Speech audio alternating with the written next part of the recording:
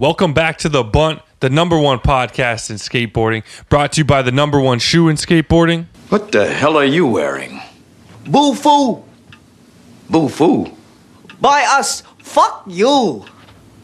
Get up! Out! Vans. Off the wall since 1960, motherfucking 6.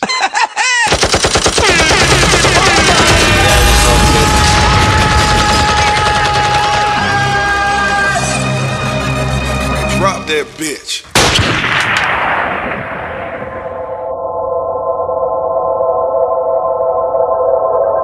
And now, live from Studio E, the Bunt with Safer and Donovan.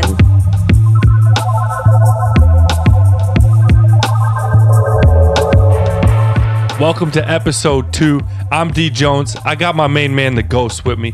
As always, we got Antoine behind the scenes. It's a cool thing. Still. Ghost, tell them what we got cooking this week. This week, what's cooking is one of the most productive skaters of all time. You know what I'm saying? He dropping clips left, right, and center, parts left, right, and center. It don't get much more productive than Mr. John Dilo himself. You get me? And we taking y'all straight to the post office and wrapping it up with some fantasy football position previews. You dig? Man, can you imagine how far along the Bunt video would be if we were anywhere close to as productive as Mr. Dilo? We'd have 2 to 3 videos. Yeah, so I was going to say we'd be on volume 3. Don't forget to follow us on Instagram at The Bunt Live. Subscribe to us on YouTube at The Bunt Live. Slide over to our Patreon, patreon.com/The Bunt. And as always, Antoine hates it when I use that saying, but we got to do it. Head over to thebuntlive.com. Every episode logged for your listening pleasure. Ghost, we're doing a little bit different this season. It's the Ghost Shout Out of the Week, but it's brought to you by who? Brought to you by Parade World. As y'all know, they've been hooking up the fat boxes to Studio E, but Parade World is for the people, just like the Bunt, and they want to hook you up with a box. In what might be the easiest contest in Bunt history, make sure you don't miss out. All you got to do is follow at Parade World on Instagram, send them a DM with your name and email, and they'll pick a winner at random who's getting a box. Contest closes next week, Wednesday the 8th, right before our third show hits the air, so don't sleep. Parade World, baby. This week, it's none other than Bunt alum, Will Marshall himself. Did you see his Quarter Snacks remix? Bruh, the little homie's got all his best clips from the last couple of years in one place. It was a joy to watch Will doing it big in the streets. Daggy, respect. He gonna be up in that Bunt video. Yeah, he better. He better be filming some bangers right now. Shit. He might have guessed last trick in my part, because I don't think I'm capable of a last trick anymore. So like we said, we got John Dilo in the building. Mr. Productivity. The Ghost said it all in the intro. We don't have to say anymore. Let's get into it. But first, we got to place an order, man. We need some pizza up in Studio.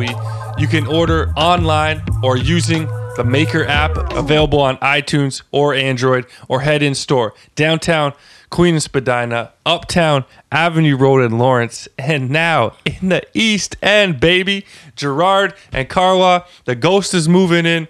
Tell me what we eating, man. Bro, I'm trying to be on that health tip, so I'm going with a Cool Hand Zook, aka zucchini. You already know how we do. Maybe some water on the side. And I heard they got salads in the East End, so you know what time it is.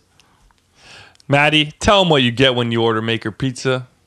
This is literally the best pizza in the world. Let's get into the interview, man.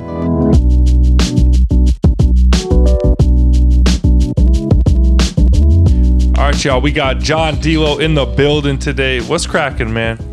What up? What up? How y'all doing? Chilling, man. Chilling.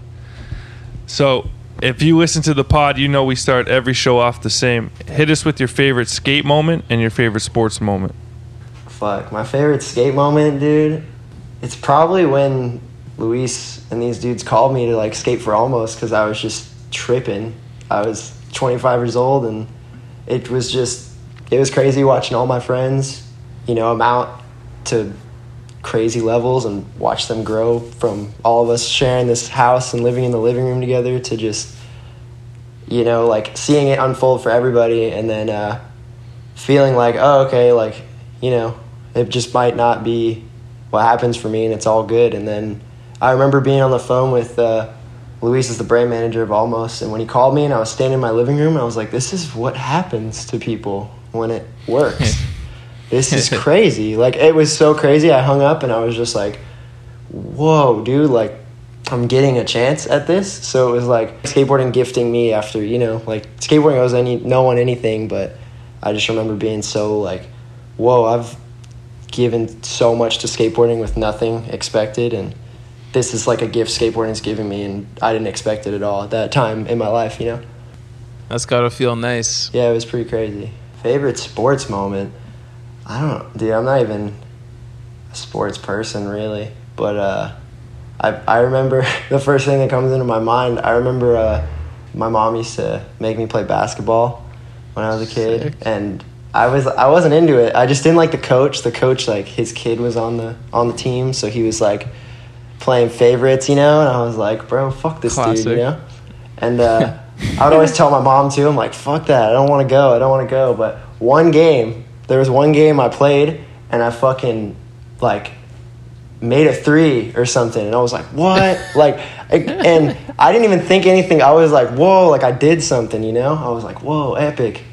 And then at the end of the whole season, I was super young, dude. I was probably like 11 or maybe even 10, but at the end of the whole thing, it was like all the kids that didn't make a shot the whole season, they just like in front of everybody, not even in the middle of a game, they just all like made 3 like free throws, and like everybody was like clapping and cheering because they was like their way of being like, oh, these kids just didn't even really get to play at all. Damn. So I was so hyped. I was like, yeah, I fucking did it. I didn't even need to do that. Like, I didn't get the pity free throw, you know what I'm saying?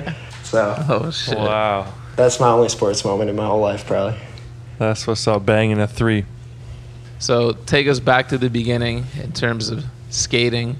Where'd you grow up and how'd you get into skating? I was born in Brooklyn, New York, and I moved to Florida when I was like 3. So I didn't find skating until I was like 10. And the earliest memory I have of skating and how I even got into it was the way my mom always was if I got 2 other brothers, and we were all pretty close in age, so she always treated situations, if my brothers wanted something, she wanted all of us to have something. If it were like, oh, my little brother wanted a scooter, we all got scooter, or she wasn't going to just gift one or the other. So I remember one time, it was like around Easter time or something, and she was like, you guys are all going to get skateboards. And I was like, what, skateboards? Like, I wasn't even interested at all. Like, my brother was the one that was like, I want a skateboard because like Tony Hawk video games or something. I was like, what? And then we went to this like surf shop and I got a skateboard, and I remember like, I don't know, I didn't even think much of it, to be honest. I remember being like, oh, like, this is something, it's cool. But I had a skateboard, but I didn't really use it. And then I think that year of school, like, I made a friend who also skated. This kid, Sean, shout out Sean Murphy, if you're listening. He don't skate no more, but he was just this kid I was friends with, and he was like, oh, like, you got a skateboard, I skateboard. And I was like, oh, really? Like, you know what? And then it was just a reason to bring us, like, oh, let's hang out and skateboard. And then ended up getting so much more into it just through, like, learning about things from him. And he was friends with older kids, so, like, there was older kids we would skate with, and, like, I had this longer driveway at our house, so everybody wanted to come to my house and skateboard because I had the concrete, And my brother ended up not even really skating at all. It was just mostly me, and because I had friends that just by coincidence like had skateboards too. So then went from that to that friend. My friend Sean moved away when I was probably like 12, so maybe like 2 years after. And then I just kept skating on my own, skated in my driveway for a long time. My dad would always be like, you want to go to the skate park? Like, I'll take you to the skate park. And I was so intimidated. I had this envision in my mind of like older kids just like making fun of me and bullying me and all this, And I was like, no, I'm like too scared, whatever. And then I remember when I finally caved to go to the skate park. It's the skate park. I'm sure you guys have seen videos of Zion skate there. It's like this big concrete place with like a big bowl and stuff. But when I went there, I remember kids were tripping on me because I could like pop and like do tricks, and kids were like dropping in and stuff. I was like, oh fuck no, I can't drop in, you know? Like kids my age were like, what, you can like Smith grind this ledge? I'm like, I mean, what? Like, because I had like a little box at my house, and I just learned how to skate in my driveway, you know?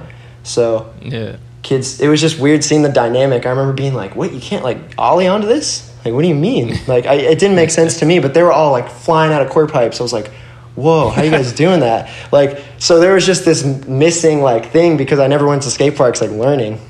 So Just a different skill set.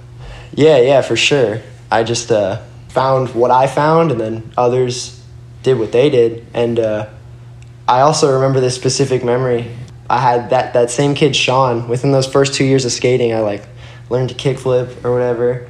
And, you know, like going through the motions when you first start skating, you're like, yeah, I did a kickflip, whatever. But this kid was always a little bit better. He was always better than me, and sometimes he would like put me down because of it. And it was like, you know, just little kid shit. But it was always like, oh, you can do that? Yeah, I can tray flip, you know, like just like that. So you're just like, he would always take the W I would get and just make it seem less cool. And I'm like, damn, bro. Like, it was one of those things where I was like, damn, like, how do I like, what do I do? Like, what can I do that he can't do? Or what can I do that would make me feel good about myself skateboarding? And this one particular day, I remember he came to my house and we were watching skateboard videos like on YouTube. And he was like, you know what switch skating is? And I was like, nah, what? And he was just like, it's so like, you're this stance, like you skate the other stance and you do tricks and like pros do it and stuff. I was like, for real? Like what? And yeah, and he was like, I was like, you can't do trick switch or whatever? And he's like, nah. And I was like, all right, we're going outside and we're doing that right now. Because neither of us know how to do it. And that, you know, like to my mind, it was like, oh, we're both just like equal at this. So let's do this. I had this like this driveway that kind of like spiraled around, and we both started in the center of my driveway, and we were both trying to do switch flips like the whole day. And dude, I fucking did one, and he was trying, like he was going the other direction, I was going this direction, and I fucking did one, and he was like, no you didn't, there's no way you did it. I was like, bro, I swear on my life I did it. And he was like, no you didn't. And I kept like putting one foot. I was like, dude, I just did it, I'm not kidding. And seriously, from then forward, it was like I was able to do those, like a kickflip and a switch flip. Like that was like when I learned to skate. It was this weird chance of like, all right, I just wanted to do something that he couldn't, and then it drove me to doing this. And then later in life, I just was switch ollieing stuff, you know? I would ollie stuff, switch ollie stuff, and people were like, what do you, like a 10-year-old little kid skating like this to people was like weird, especially at that time, you know? I was going to say your boy Sean's probably proud of you now, but maybe not. Maybe he'd just be jealous, for fuck's sake. Dude, nah, he's cool, man. I ran into him in Oregon one time on a trip, and it was trippy as fuck, you know? It's trippy seeing somebody like a cool fuck like 10, 15 years after, you know, seeing him the last time. It's like super trippy because there's the similarities, but you're just like, whoa, man. Like, nah, he's cool, dude. He's reached out to me on Instagram and stuff too. Like, nah, he's a rad dude, but it's probably trippy from his point of view too. Yeah. So, John, what would you consider your first big break in the skate industry? I'd say there's kind of two moments that I feel were big breaks for me. And one was like Venture gave me an ad in Thrasher when I really didn't have any sponsors at all. I switch heeled over the rail at RingCon.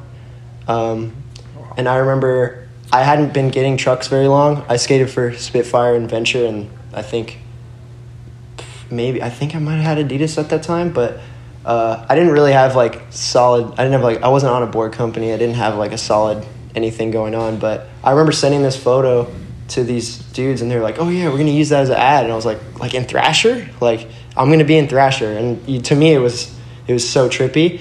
And then just to have like a spread too, it wasn't even just like a little photo. It was like the whole thing, my name. I was like, whoa, dude, this is crazy. And they were like the first people to put me on for real. Like after doing that, I was like, whoa, dude, like, thanks. Like, that's crazy. You know, people don't know who I am. There's no reason for there to be a huge spread in Thrasher of me, you know? So, and then that turned into, I had a Thrasher part after it like coincided. So I was like, dude, this is crazy. And then so that was kind of my first kind of like on the scene moment. But then my real breakthrough, I would say the one that changed everything for me, was Jamie inviting me on his SOTY trip. Whoa, yeah, that's big. Yeah, that one was kind of like, it really forced myself in the like attention, you know, like it made everybody kind of put eyes on the situation. And it was myself, Pedro, and Ish were the ones that went that weren't really known. And each of us kind of found our own avenues after that, you know, shortly after things kind of snowballed. Oh, those are some serious welcome moments. That Switch Heel. Yeah, I mean, it was, I don't know, man. I was just in San Diego. Like, I lived there for like a year and a half, and I was just skating. And, you know, there's a point where you're skating your hardest, and you just don't know what to expect anymore, because you're just like, you know, there's pros. There's a point where you feel like you're doing stuff that others are doing, like on a pro level or whatever, but you're not like, oh, I should be getting, you're just like, I mean, maybe like somebody will do something with this photo, or that's kind of where I was at. And I was just like, it's worth a shot, sending it to them and seeing what's up. Tougher than ever these days as far as like skill versus like how much you can get back for your skill, because everyone's super skilled. But yeah, that Switch Heel is definitely crazy. You're a low-key impact god. Thanks, dude. From the outside looking in, you're a footage machine with no shortage of full parts out there. Some of your earliest work being put on display in the Florida Days videos. What motivated you and your squad to get out of the skate parks and in the streets like that back then? What motivated us for sure was these early videos of crews before us, like Skate FL. It was the first local skate video I saw, and it might have even been like the first like DVD skate video I ever held in my hands, and was like, whoa, you know, like people I know made this. And it was Brad Cromer's crew. If I think you guys had him on here before, right? So you guys might have heard a bit about Skate FL, but it's just his crew of homies. When I was in maybe like 6th or 7th grade, like beginning of middle school, I remember there was a premiere for this video, and all my friends went, and I didn't even know what that meant. And they're like, dude, look, there's this video. And I remember watching it, and it was just like video parts, like full parts, and like the music was crazy. And it was like Manny Santiago was in it, Dave Baczynski was in it, like Brad Cromer. There was just tons of like local dudes that I'd seen it. Cake in his face. Don't crack me up. But we saw that video, and we were like, oh my God, this is what you do as skateboarders. You go out and you use generators and lights, and you light up spots, and you just skate with your friends and film the best tricks you can do, you know? And now that video inspired my friend group, as well as like, I swear, all of the South Florida area for sure. Yeah, dude, it was super cool. The skate scene was booming where I grew up. Did its job for sure. So you rode for Almost back in the day, but they never gave you the bump when you were a young Jedi in the game. What happened there, and what was the game plan after that? Dude, it's super funny. I got flowed through. It was like my first real team manager hookup. James Craig hit me up, asked if I wanted boards, and I was like, yeah, you know, like. And I loved Almost since I was a little kid. Round 3 was one of the first skate videos I owned. I just remember, you know, I was a kid in Florida. You know, it was just like, hey, you know, you're pretty good. And this was when I lived in Florida. It was just before I got out to LA that I was riding for Almost. And I think maybe James, I don't remember if it was when James got let go or something. No, it was before he got let go, because I vocalized to him I wanted to skate for Cliche. And he was like, no, I don't think like we can do that. But like, he was telling me, oh, I don't know if like Almost is really gonna do anything with you, blah blah blah. And I was like, all right, well, if I'm not gonna get on Almost, which I didn't think I was going to, because Almost to me always had like a superstar team. Like, I didn't think it was anything to do with my skating. I just thought they were like, you know, it was Day One Song, Chris Haslam. Like, I'm like, dude, it's like all-star lineup. And Cliche was more what I liked. It was just like skaters, you know. And I I quit. I just told James, like, I was like, I'll figure something out, man. Thanks for the boards, you know? And I started putting footage together, going to skate shops and getting cliche boards myself, skating them. And there was this one night in particular, I was like rifling off random emails trying to get a hold of somebody at Cliche. I was like, I just want to answer from these people. Like, if James is going to tell me no, I want to know from the people that run the brand, no. Yeah. So I was like, all right, I put footy together, and I would just fire off emails like with this footy link. And then I remember waking up one morning to a reply from this dude, Jeremy Doslin. I don't know the correct pronunciation of his name, but he owned and ran Cliche, and he hit me back. And I remember we were going back and forth for a while. I would send him footage. I was like, oh, well, now I have this dude's contact. I'm just going to, like, annoy the shit out of him, basically. But in classic little, you know, in, like, a kid way, you're just like, all right, here. And eventually, maybe, like, 2 or 3 email threads later, he CC'd in James and was just like, hey, can we get this kid boards? Like, he's been sending me footage every 2 weeks, dude. Or, you know, whatever was going on. And James, it was super funny because, I mean, James is my boy now, and, like, at that time I didn't really know him, but back then, I'm sure he was just like, well, whatever, kid, here. Like, you know, you did this on... This fucking kid went over my head, man. Yeah, so I skated for Cliche until it went out of business. Is what happened. Like, that's where I was, and I was just on flow, you know. But I love that brand. Like, I love everything about that brand. But that was kind of, dude. Yeah, they were the shit. That's so sick. King of the County ain't the type to take that personal that you went over his head. He was probably hyped for you.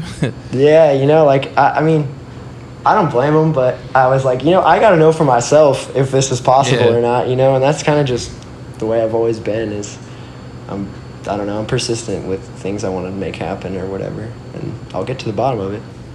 I like that. In the intro to, I believe, your Florida Days 2-part, it looked like you knocked yourself out trying to nollie frontside flip.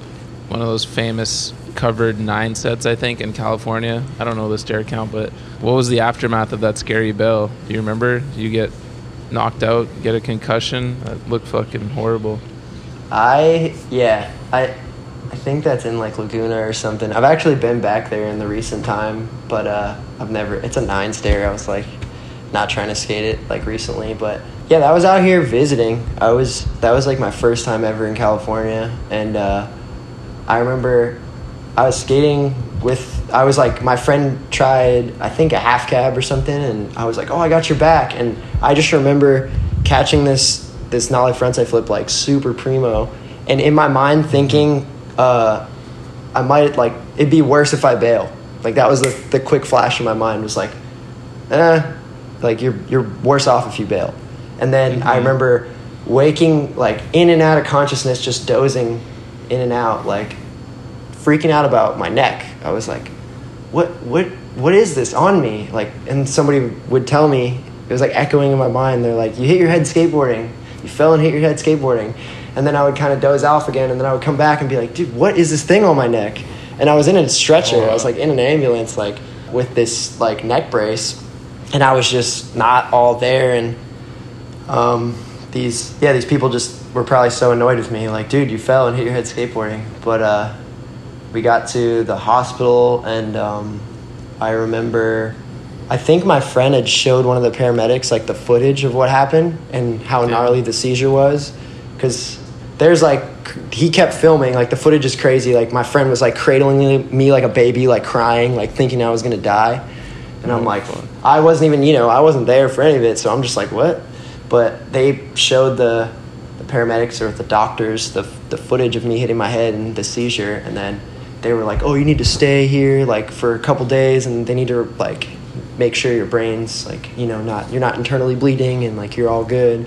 So I remember staying in the hospital for, like, 2 nights or something, and each morning they would ask me, like, what my name was, what day it was, what year it was, like, simple math stuff. And I was like 18 at the time. I was super irritated. I was like, dude, I only got, like, a couple days left in California. Can you guys just let me out?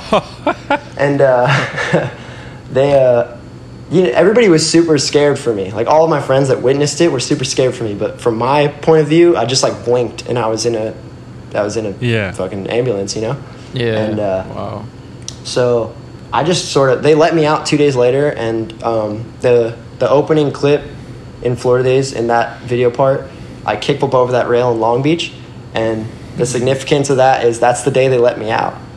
Oh so my God. I had the hospital band on, so we kind of, people that knew, it was like, okay, from me hitting my head to this crazy ordeal, and then like that opening clip of me kickflipping is me the first time I skated out of the hospital, and it was like 2 days later, and I kickflipped over that rail, and like all my friends were like, dude, please just don't. And they told me, I think they were like, you might not want to do anything active for like 6 weeks. Like the doctors, I was like, bro, I got like a week left here. Like, you guys got me fucked up. So I just kept skating. I was like, whatever, dude. I just kept skating, and like all my friends were so upset with me, but I was like, dude, I mean, I was a kid. I was like 18 and just so fired up, and was just, you know, like. Yeah. Well, I hope you're never in that situation again, but I hope that if you were to be, you would fucking not go crazy and risk it again, because you only got one brain, man. Yeah, no, it makes for sense sure. that his friends were more worried than he was, because his friends saw all the the gruesome parts of it, man. And you lived it, but like you said, half the time you didn't even know what was going on. Yeah, I was really like, I don't know. I was probably saying some dumb shit too. I was probably like, well, whatever. If it happens again, I won't be there again. So I was like, you know. Oh my God. I don't know. I'm fucking. That ain't gonna help your Nah, concerned for sure. friends, man. No, for sure, man. I don't know. I was a Or the shithead. doctors. So things came full circle, and you got back on almost.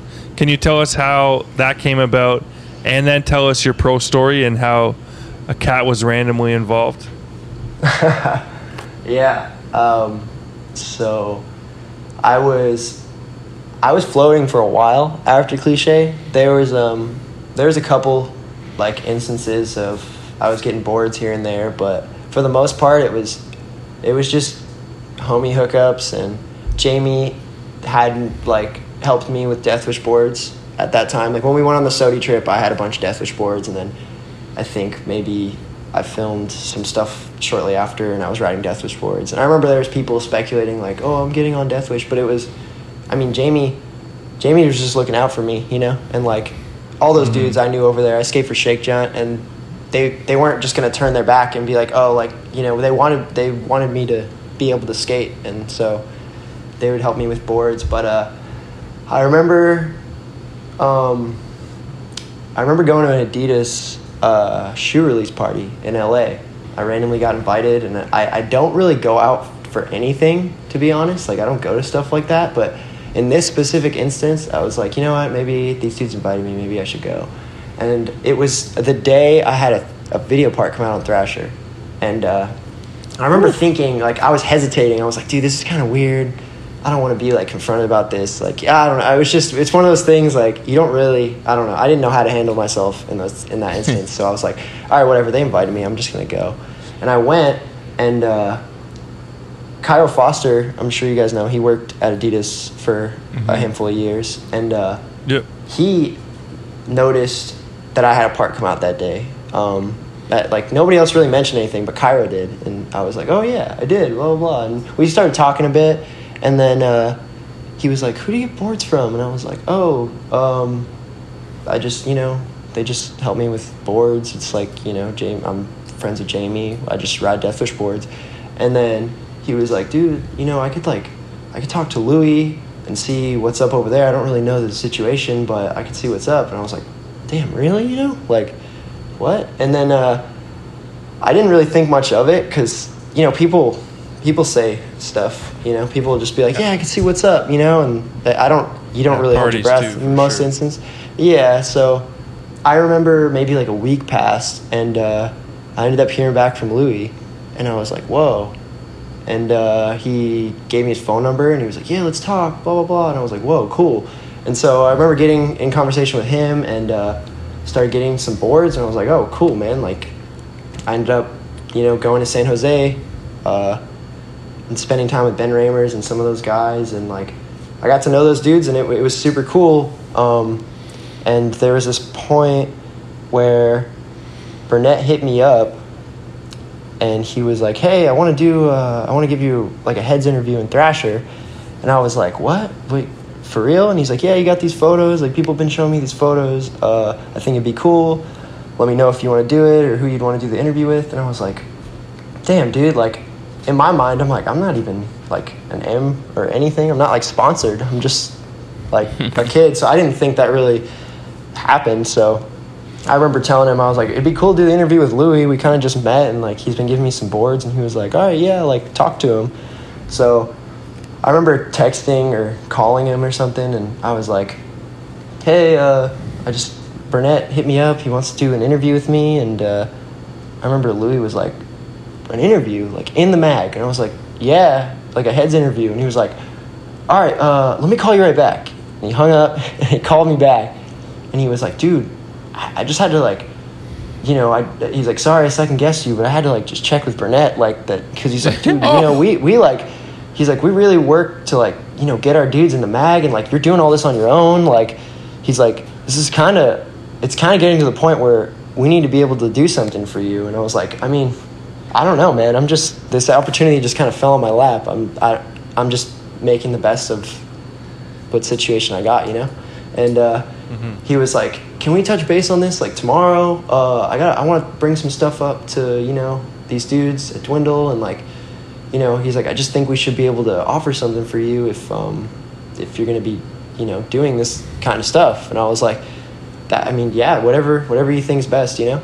And because I didn't know how to handle it. I was like, what am I going to say? Like, yeah, put me on Enjoyer. You know what I mean? Like, what am I going to, I'm like, dude, I don't, like, it's cool. All of this is just cool. Skateboarding, like, all these opportunities being thrown my way were, like, trippy for me because I knew I knew my position, you know? I was like, I just get boards. I'm just, like, kind of floating. So he ended up hitting me back the next day and was like, hey, so let me know when you can get on the phone. I got to talk to you about some stuff. And I was like, all right. And he called me, and he was like, all right, so here's, like, the situation. Pretty much we're in a situation where we're not really able to add anybody, like, soon. But he's like, these dudes at Almost really want you a part of what they're doing. And I was like, I was super taken back. I was like, these dudes at Almost, like, who do I know at Almost? And I was like, I don't know any of those guys. And he was like, yeah, like, I guess Eunice is, you know, he's super picky, and, like, he really likes you, and he really likes your skating. And I was like, just tripping, because, dude, Eunice has been one of my favorite skaters since I'd ever known who he was. And I was just like, what the fuck, dude?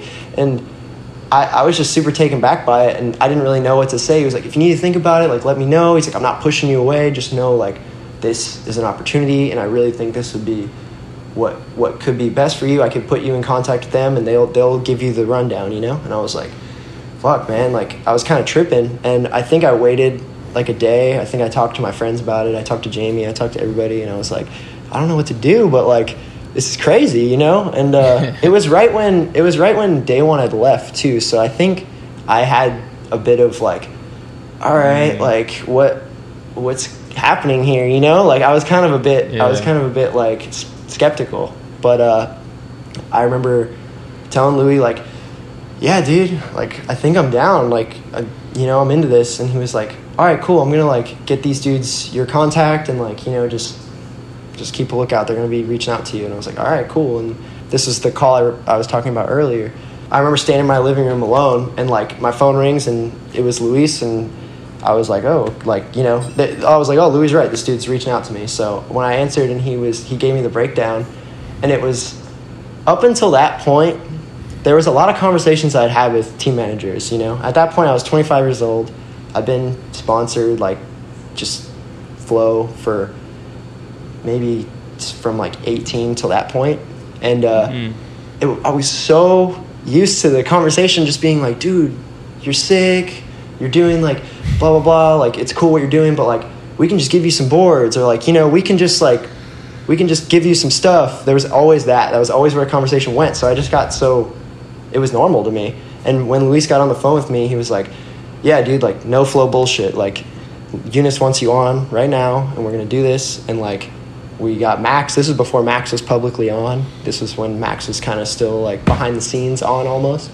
And I was like, whoa, that dude's on Almost? And he came from Cliche, and I was like, whoa, like, this changes my view on all of this. And I was like, I fucking love that dude. I love Eunice.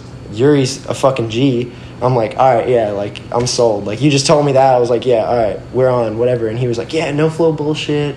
Like, we're just going to make this happen. Like, Eunice really wants you on. Like, it's really just, it's that simple. Like, we're just going to make this happen. And I was like, so taken back because, like I said, I was just used to, yeah, we'll get you some boards and, like, you know, whatever. So in this case, I was like, holy shit.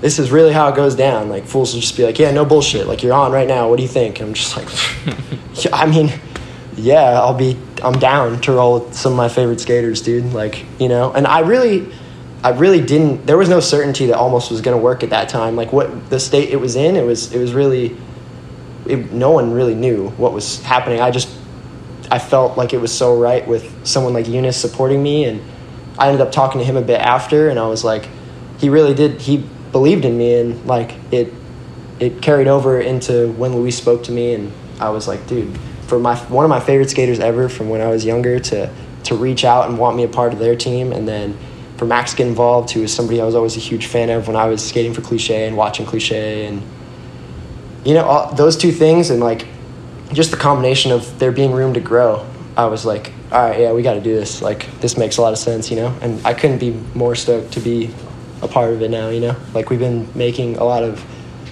serious like changes in such a good direction. Like, I think Almost is in the best position it could be in right now, you know. Yeah, damn, y'all got some names. I didn't even think about that, but sounds like Eunice be running the show over there, eh? Boss man thing. I like that. You know, he just, I think it's good to have someone that's they kind of stand their ground on their opinion and what they like, and I think that a brand needs like a strong backbone, you know? For sure. He is that, yo. So, yo, when did you drop the Renzo from your last name? Was it around that time? That's super funny because I remember my roommates making jokes about it when that happened. So I remember when my ad was getting laid out, like the first, like my intro ad, it was like the green one. I was kickflipping over some rail, and it was like a skate photo above, portrait on bottom, and they hit me up and they were like, what do you think? Like, should we just do just John Dilo, or is that fine with you, or should it be Dilo Renzo? And I didn't really think much of it. I was like, whatever you guys think works. I mean, people know me as this from just Instagram and close friends, and Dilo Renzo, it's like, I mean, people know me for kind of, you know, they know me as both, but I didn't really imagine it was going to like evolve so much to the point where people aren't as aware of my full name now because of the Dilo just being what it is, like attached to me, like just Dilo is always put there. But from that ad, when it came out, I remember my roommate and my homies were all just like, dude, so that's it, like that's you now, like you're going off as this, like you just shipped yourself off as John Dilo for the rest of your days. I was like, I mean, I don't know, dude, it doesn't need to be that way. It's clean, I like it. Nothing against Di Lorenzo, but Dilo's, it's a clean one. Makes sense. None of my friends even call me John. Seriously, like people I've known a long time call me John. I don't get called John like ever. It's always Dilo because there's tons of Johns. You know, like we know so many Johns in our friend group. So, damn, I called you John like 10 minutes ago. Yep. Yeah. See, so that shit was fresh. I'm sticking with John. Di Lorenzo's badass, man. It's like some fucking Sopranos shit. Some of my new boards have my full name on it, and I like it. And I was almost thinking one time to tell them, like, hey, like, maybe we should just run Di Lorenzo from now on. And then, like, Dilo could have been this exclusive first run of things. Yeah. Like, if you got the first run of boards, that was, like, the Dilo version of boards. And then... Now, you should run with fucking Renzo from now on, dog. John Renzo. Yeah. Oh, man. It just confused the shit out of everybody. You said, let's go back to Di Lorenzo. And then Eunice was like, fuck that. I run the show here, Dilo.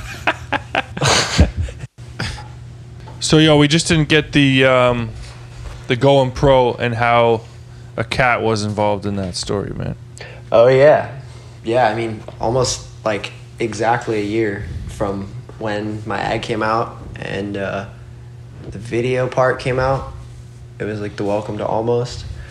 That was September 2019, I believe. And then, yeah, pretty much exactly a year later, I they surprised me multiple times. There was multiple surprises by mistake. It was just like fumbles. But I seen the ad before I was meant to see the ad, and that was crazy. The initial, what was super trippy to me was like there were all these kind of clues of it happening, but I had yet to, no one slipped up enough to where I saw a board. So I was just like, there was just kind of, you know, like speculation around it, and seeing the ad was like, oh shit, like this is real. And that was super crazy for me to, I remember holding the mag just shaking.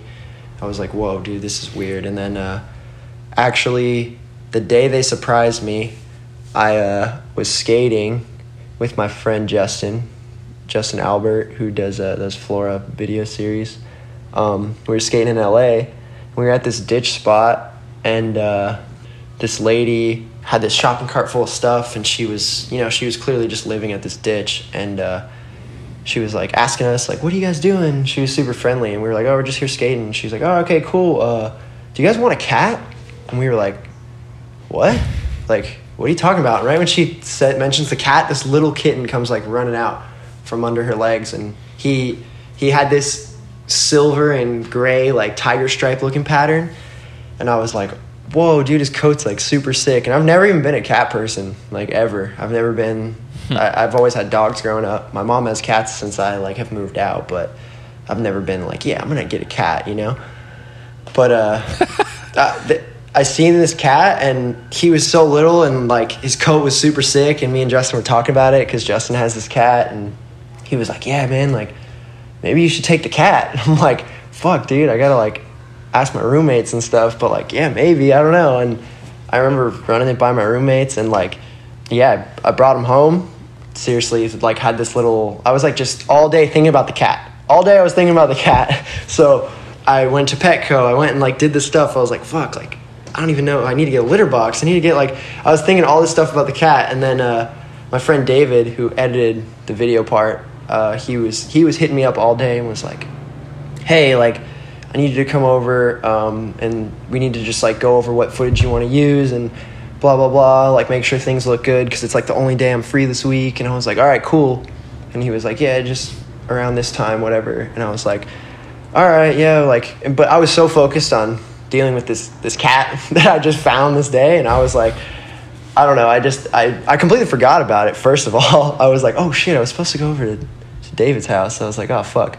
And I remember cruising by Cherry like before I remembered, and I saw a bunch of homies there, and they were like, oh, we're about to go mob to this other skate park just before dark. And I was like, all right, yeah, I'm gonna do that.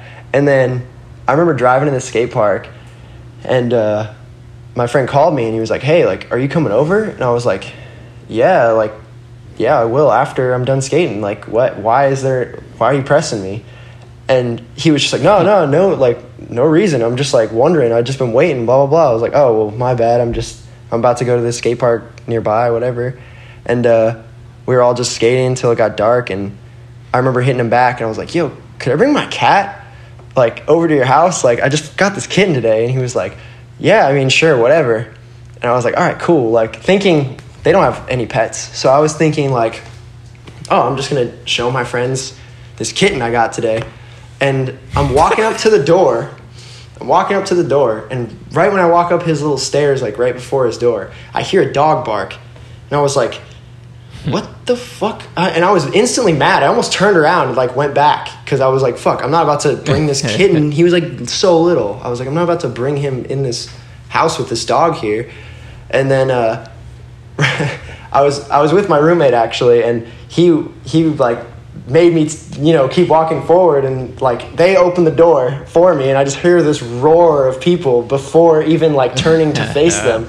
And I was just getting shoved inside this house with this kitten, and the cat's freaking out, like fully freaking out. I feel it on my head, and all these people are like pushing me, and it's just like a roar of people in my face. And I'm like, dude, all I was thinking is this cat's dead. This cat just died. Like, he's getting trampled. He's getting, like, oh, my God. There's, like, 45, 50 people crammed in this little living room. Like, this cat's as good as dead. And everybody was walking up to me and, like, trying to talk to me. And I was like, like, fumbling. Like, this cat's on my head at this point. And thankfully, there was a girl at the party that she noticed the situation. She was like, "Oh, like let me take the cat from you." And I was like, "Oh, please, thank you, God!" Like, and she went and nursed him, or like just saved him from the trauma. But yeah, it was super trippy because my first graphic was a tiger, and I remember being like, "What the hell?" Like I was thinking tigers were on my mind this whole time. I was like, "What the fuck?" Like I got this cat because he looked like a tiger, and tigers have always been something in my life, like some significant thing in my life. And then they gave me this board that my friend made, a really good friend of mine, and it was just all this weird full circle. Like I don't know, it was super trippy. The whole day was trippy. I was like, "What the fuck?" Like, how'd you guys get me? The whole time, when you get surprised, you're always like, how the fuck did you guys get me? Like, what? Yeah. You still got the cat to this day? Yeah. He's around. He runs the block. He's like indoor, outdoor style. His name's Oscar. Oh, that's what's up. Yeah, he's beast. I got this tiger painting in my room, actually, of this like white tiger, and my friend took a photo of me and my cat the night of the pro party in my room, and like he looks just like this tiger painting I've had in my room for like years. And like there's a photo of us, like I got him, and there's like this tiger painting. I'm like, yeah, dude. He's like, that's you. That's gonna be you when you grow up. You made the move to California with the legendary filmer Steak, aka David. Mm-hmm. What was the game plan, and how'd you guys get by in the early days chasing the Cali skate life dream? Fuck, dude. I moved away with money. Like, I guess my parents had saved for me to go to college, but it wasn't like a crazy amount of money or anything. It was just like what I had saved, and I was like, look, I'm not gonna go to school. I'm gonna try and skate. And they were all against it, but they sort of just faced that like I was gonna do what I wanted to do.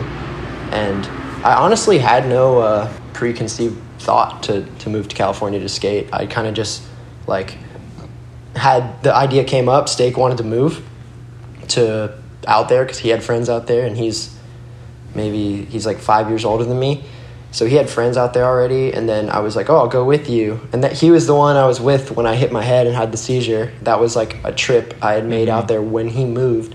And then shortly after, he asked if I wanted to move in with him, and I was like, fuck, dude, yeah, I mean, why not, Like, and it was sort of just a spontaneous thing. I was like, yeah, I'm going to move to California. My parents were super thrown off, and when I got there, it was kind of just, I mean, I was surviving off what I had saved, as well as, like, just, dude, selling stuff and whatever. I didn't even have sponsors, so it was really, like, there was no, I don't know, man, there was no real, like, consistency to how we were living. It was kind of just, like, grind it out and film tricks, and somehow things were working. It was pretty crazy. I started working when we got to San Diego.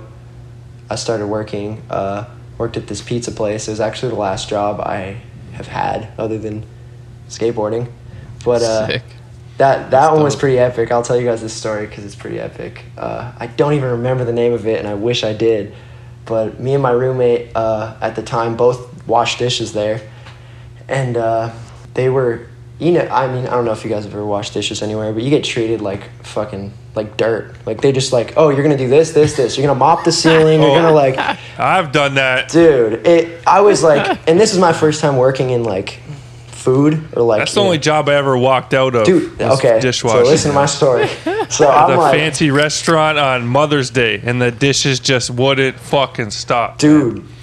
And then they're like, peel the garlic, chop the carrots, get the fucking onions ready. They think I'm you're like, a dog, dude. I'm they think done you're just, here, yo. Exactly. I'm done, man. yo. Yeah, fuck that They shit. give you that one free meal, and you're their fucking slave. Dude. I'm like, you got me fucked up, yo. I'm out.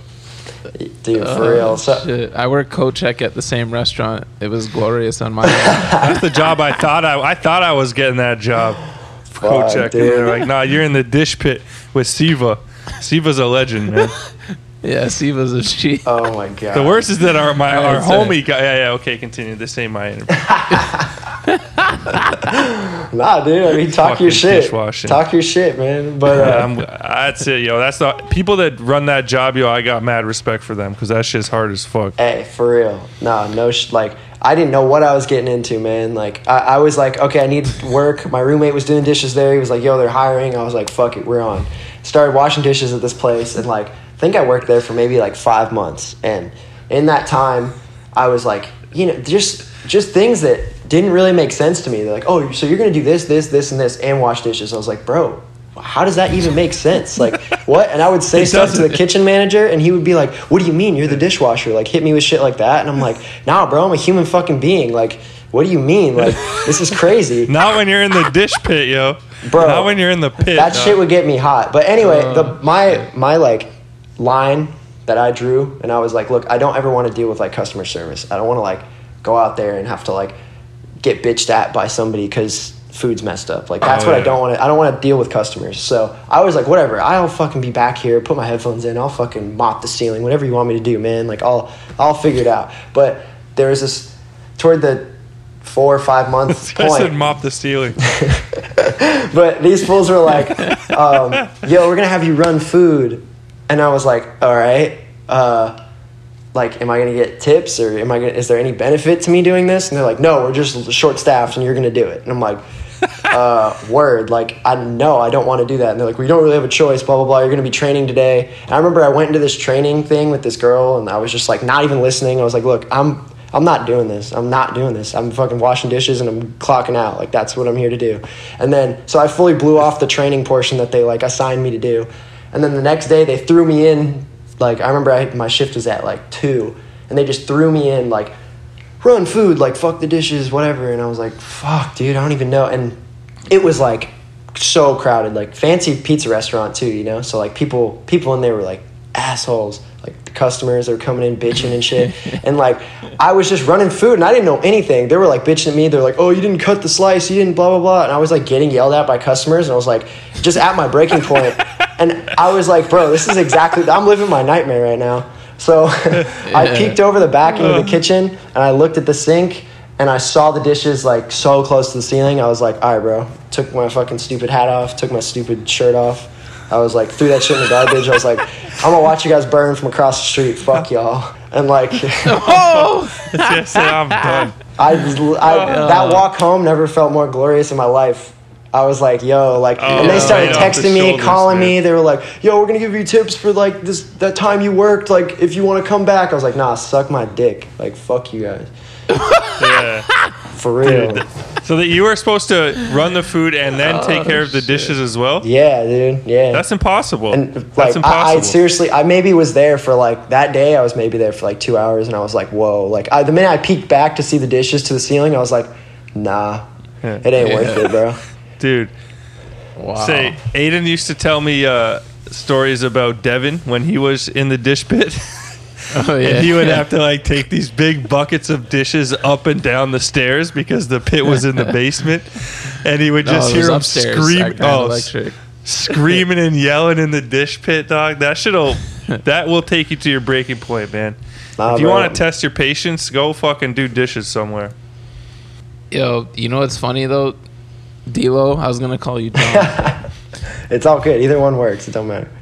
I related to you so hard on what you're saying there, because I worked at a nightclub at one point, but I was supposed to be like a bus boy or whatever, and like collect empties and all that shit and be on the floor. But like you, like, I fucking got crazy anxiety just from like being around customers. Yeah, dude. And like there'd usually be 3 of us, sometimes 4 if it was really busy, and then like we'd rotate who was doing the dishes. And by the end of it, I was just like volunteering to do the dishes like the entire night because I just never wanted to like bump shoulders with anyone. I feel you. Fuck customers in places like that. It's just a weird line to walk, you know. People are allowed to like shit on you, and you're just like, I don't know how to keep it together, you know. Like, it's part of me being a skateboarder where I'm just like, get the fuck out of here. Like, are you fucking kidding me? Like, hell no. Yeah.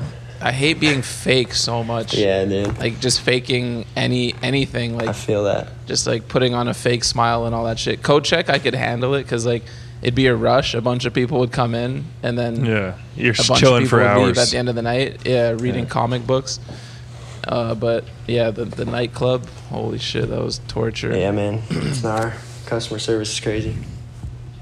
Us introvert skaters ain't built for that, you know. Hell no.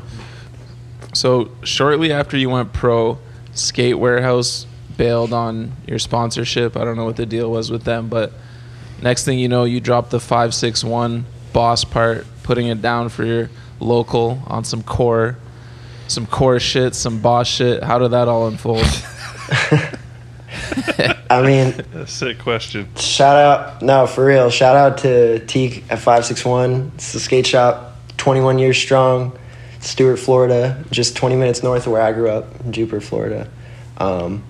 He's the realest dude I've ever like kicked it with that runs a skate shop. And like I've been to tons of cool skate shops, but like he just keeps it so real. He like pushes the skate scene, you know. He does so much for the skate scene just without really vocalizing it. He doesn't give himself much credit. And I had this falling out with Skate Warehouse, and it wasn't, I'm not gonna sit here and be like, oh fuck those dudes, because it's not like that, you know. I'm not trying to like throw shade in a situation. It just, you know, it just wasn't cool. So the way things worked out, I turned pro, and they reap benefits off me turning pro, and they didn't re-sign me. And it was like that at that same moment in time, both those things happened. So I was just like, I don't understand why we made 2 exclusive boards for Skate Warehouse when you guys had intentions of cutting me, like to reap, you know what I mean? It was like a weird situation, and I'm not, it's all good, you know, you live and you learn and whatever. And I wasn't ever prideful of skating for, you know, like an online store. It's,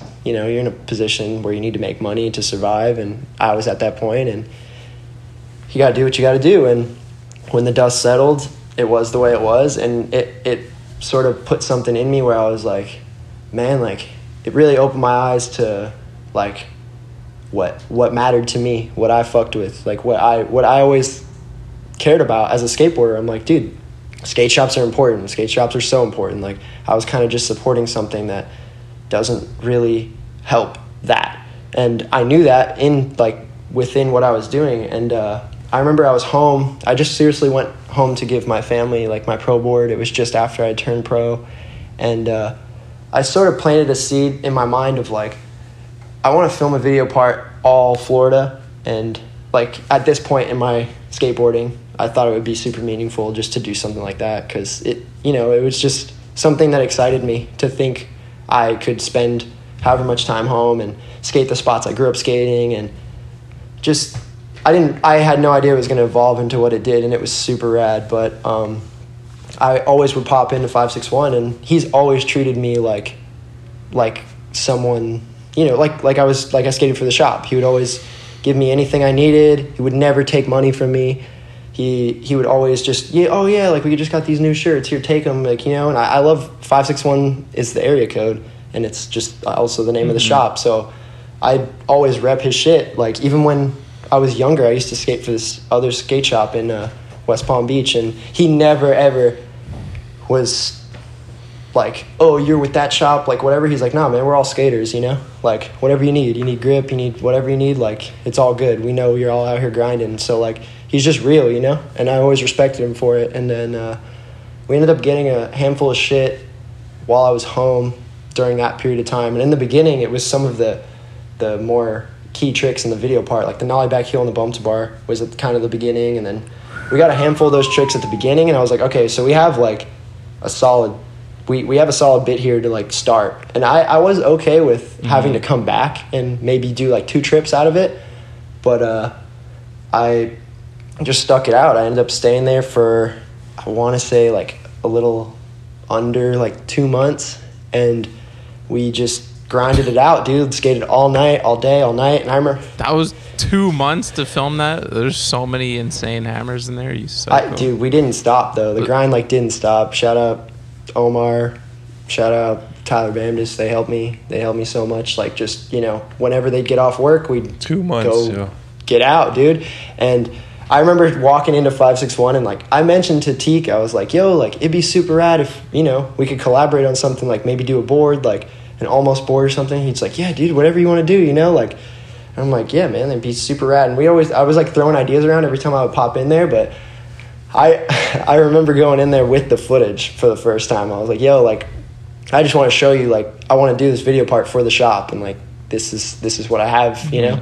And I showed him, and he was like, he didn't even know how to react, you know. I could tell he was just super overwhelmed, and was just like, dude, like, yeah, whatever you want to do to make this happen. Like, I'm like, yeah, bro, like I want to do something rad, and this is super meaningful to me, and like you've been here 21 years. I remember the first time I ever stepped foot in that shop, you know, I was like 13 years old or something, and like it's just super cool that he's still there and he's still just holding it down the way he does, and like he's always kind of believed in me, you know, from super far away. There was one thing he said to me before I moved to California. He made a series of boards for all the towns in the area, and there was like, it's like Rio, Stewart, Jensen, Beach. These are all like just key little zones, and there were these symbols, like these symbolic like monuments and stuff in the center of the board. And he did one for Jupiter, Florida, and it was the Jupiter Lighthouse. And I remember going in there to buy it. I was like, yeah, I'm gonna hang this in my room in California when I move. And he was like, no, you got it, just take it, but you owe me a pro board one day, is what he said to me. And so I remember coming back, like this time when I came back to give my family boards, I was like, bro, I remember that shit. Like, here, this is like what I owe you from years later, dude. Like, and did he remember? Yeah, for sure. He was just like, nah, dude, like, but you know, I was just fucking around. I'm like, dude, take the board, man. Like, it's all good. We made this happen. Like, you know, and I'm holding up to like what I owe you, you know? And no, it was a super cool moment, man. So like, we've always kind of had like, he's always supported me from a distance or whatever, you know? So like, it meant a lot for me to be able to like make that board happen, and then to do the video part. We did like a little premiere at the shop. Like, it was super rad, you know? That's awesome, dude. One thing I got to give you mad credit for is that it seems like no matter who the video part's for, you fucking give it your all, and it's pure bangers. Well, I mean, now it's sick because stuff can go on Thrasher, so it's like going to get more eyes regardless, but the amount of parts you have, you got homie video parts, you got parts for sponsors, you got that part, and like it just looks like you fucking try your hardest in every single one, which is not easy to do. Yeah, I mean, thanks, dude. I skate a lot. I'm not thinking about what I'm doing it for. I don't think about, I'm so far past like, oh, but what can I gain from this? What is this? There's definitely video parts that mean something to me, and I'm going to give it that extra like all, like more than all, you know, 110, I guess. And when I turned pro, it was one of those instances where I was like, all right, like this is going down the way. In a blaze of glory, I'm like going all in with this one. And then there's situations where you're just like, it's just, you know, you're skating and you don't want to put out anything that you're not satisfied with. And I set out every day with like goals in mind, you know. I skate every day, and like I make goals for myself, and I don't really let up on something I want, you know. Like I said, I'm pretty persistent about what I want, even like with skate tricks or whatever I want to make happen. I'm like willing to do the work to make it happen, and it doesn't really matter to me, oh, this is for so-and-so, this is for so. It's like, it's all skating, dude. That's fucking dope, man, because yeah, from what I see, it looks like you put in 100% or 110. Thanks, dude.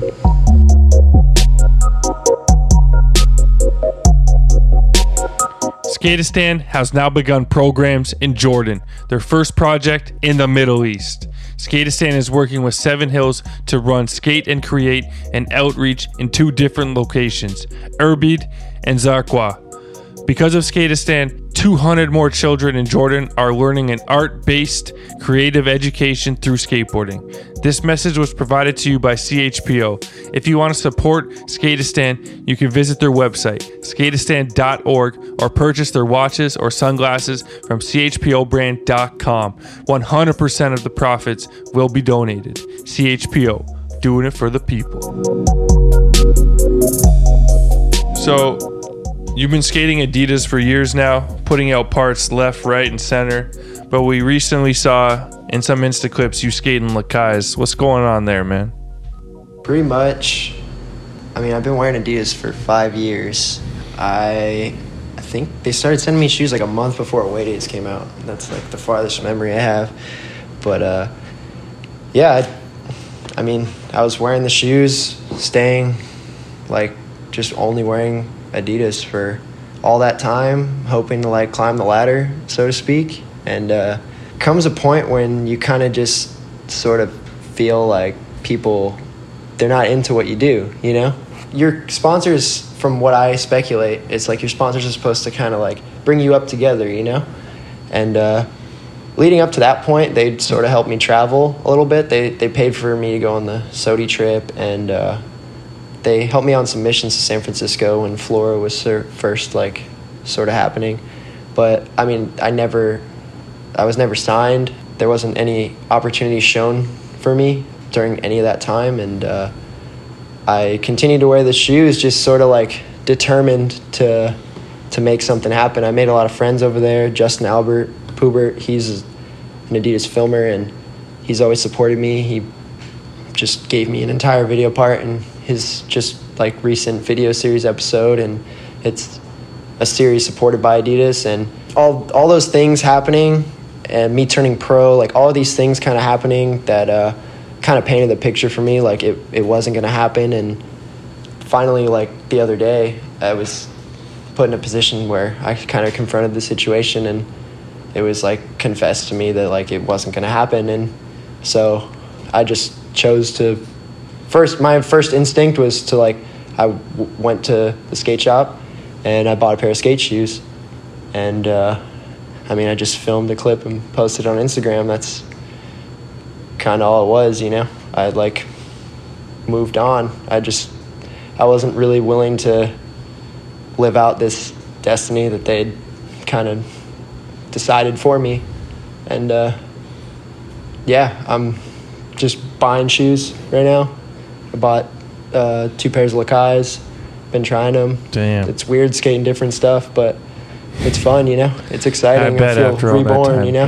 yeah. yeah, feels good. Damn, bro, that's an unfortunate one, because 5 years is a long time, and it definitely, you look good in Adidas, so that sucks. I wish they fucking, where's contract, G? Where's contract? Like when Ryan G missed Scott Kane's kick crook, and they're like, where's sequence, G? Where's sequence? Like, where the I wish the contract was there. It would have been, I think, a dope fit. Obviously, you were already on, but like to fully be taken care of would have been the right thing to do, in my opinion. Not that it matters, but whatever's next, hopefully they come correct and they fucking treat you right. Because straight up, I think you're in the early SOTY contention, man. You're fucking dropping bombs left, right, and center. So keep it going, and I'm sure there's a company out there that'll do right by you. Thanks, dude. I mean, seriously, like, people love to throw that speculation around all the time, but, like, I'm seriously working today for a better tomorrow is, like, what I tell myself, and I've been telling myself this, and, like, one thing I can thank Adidas for, it sincerely, is that they brought a skater in me out that I didn't even know I was capable of. I've surprised myself more this year alone, like, than ever in my life with just things I was able to accomplish, and like the limits I was able to push myself to. And I think a lot of it was just because I want to better myself and I want to better my situation, and whatever comes of it, I mean, so be it. But for me personally, that's what the grind is for, you know. I'm 27 years old. I still feel perfectly able to do better skating than I ever have, and I mean, I'm just not like really thinking much more than just, if I work hard, it's gonna take me where I want to be. So whatever happens, you know. No doubt. Well, if you keep getting clips like that, Nollie knows, Manny, Nollie flip, you'll fucking have a pro shoe in no time. You dead. You look good in the Lakais too, man. Thanks, dude. They skate good. I mean, I used to skate for Lakai before Adidas. Oh, shit. It's same time period I skated for almost before. It's like okay, man. A full circle feeling, kind of, to have both of those things. That's what I was gonna say. I don't know, man. We'll see. Right now I just feel like it's a great time to kind of try shit out. I was on the phone with Foy like the other day. I was like, yo, like, I want to try your shoe, dude. Like, you know what I mean? Like, I just want to like do whatever, just skate see what I like, and see, you know, like maybe they are Lakais that I like. I like these shoes. I got no problems this far, but it's been like only a couple days. That's what's up, man. You're 27, right in your physical prime. Can't be stopped, man. No matter what shoes are on your feet. Let's go. That's what I like to tell myself.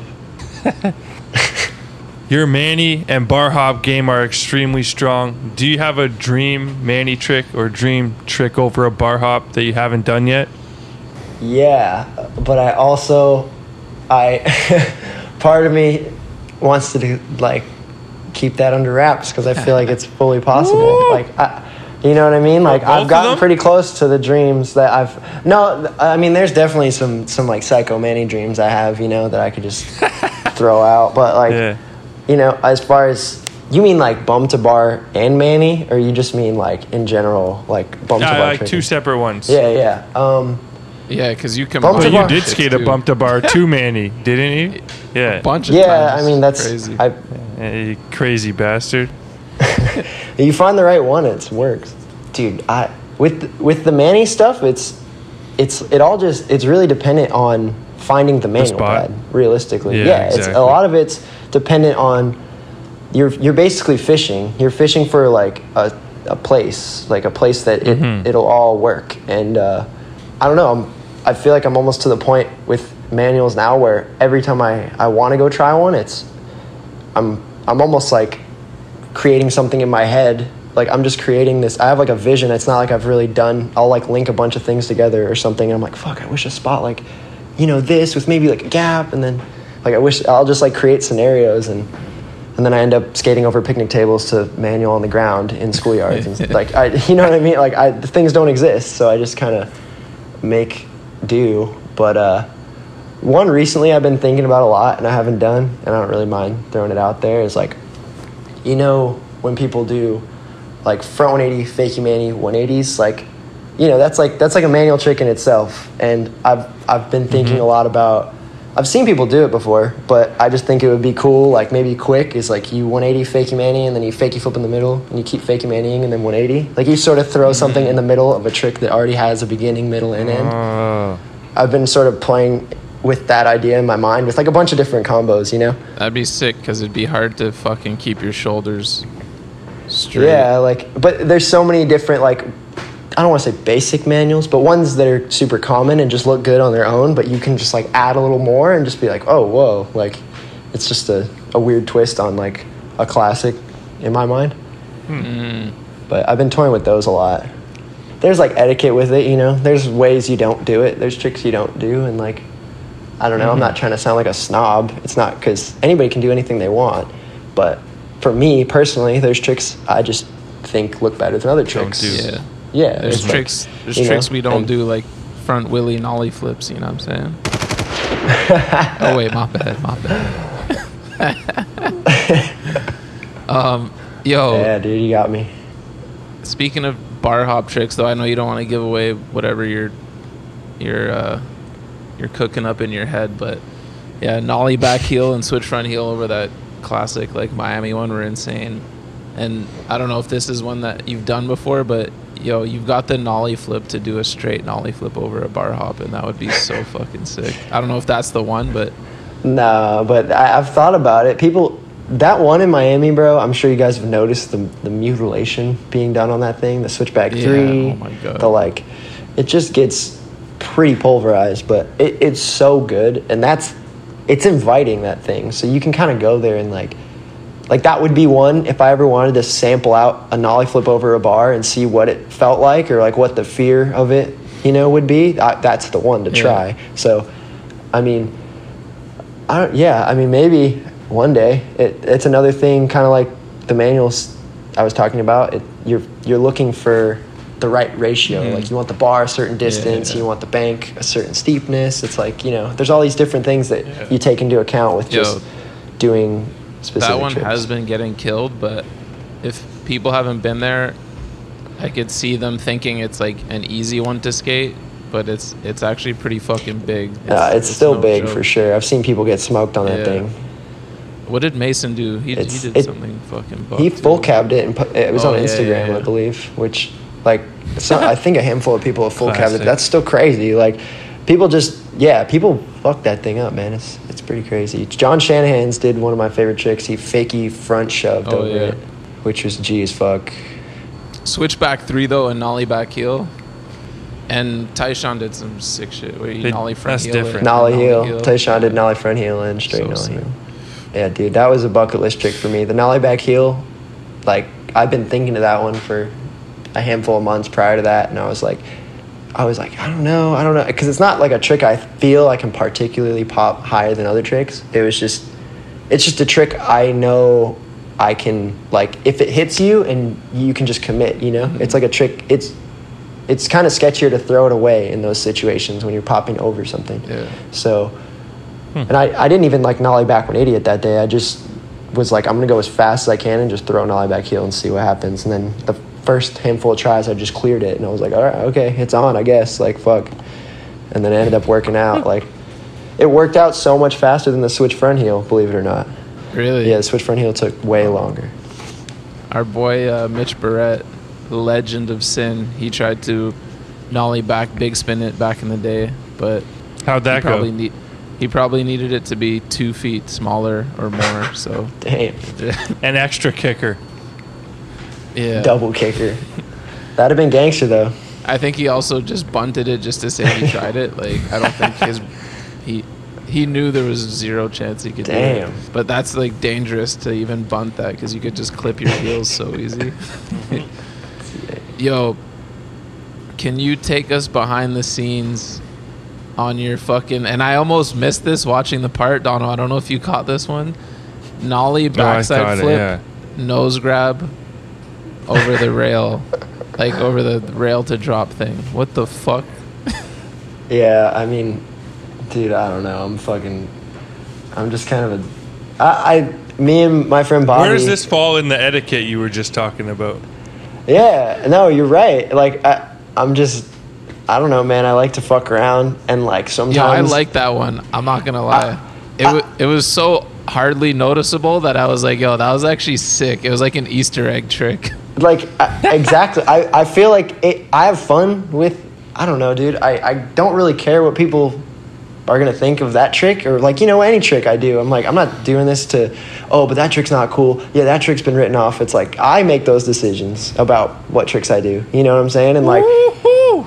Like, about my own tricks, yes, sir. I'm going to dictate what I think is good and not good, and, you know, whatever. That's all up for judgment at the end of the day. But I learned that trick on a 3-stair with my friend Bobby, who filmed me do that at that spot. I was just fucking around, and, like, I would nollie backside flip, and I remember I grabbed it a bunch of times, and I made it, and I was like, whoa, shit, like, it just works, you know? And we were just we were fucking around thinking of a spot that day I learned it. And I was like, it'd be sick, like, over a bar or something, you know, something where it's not just, like, straight stairs.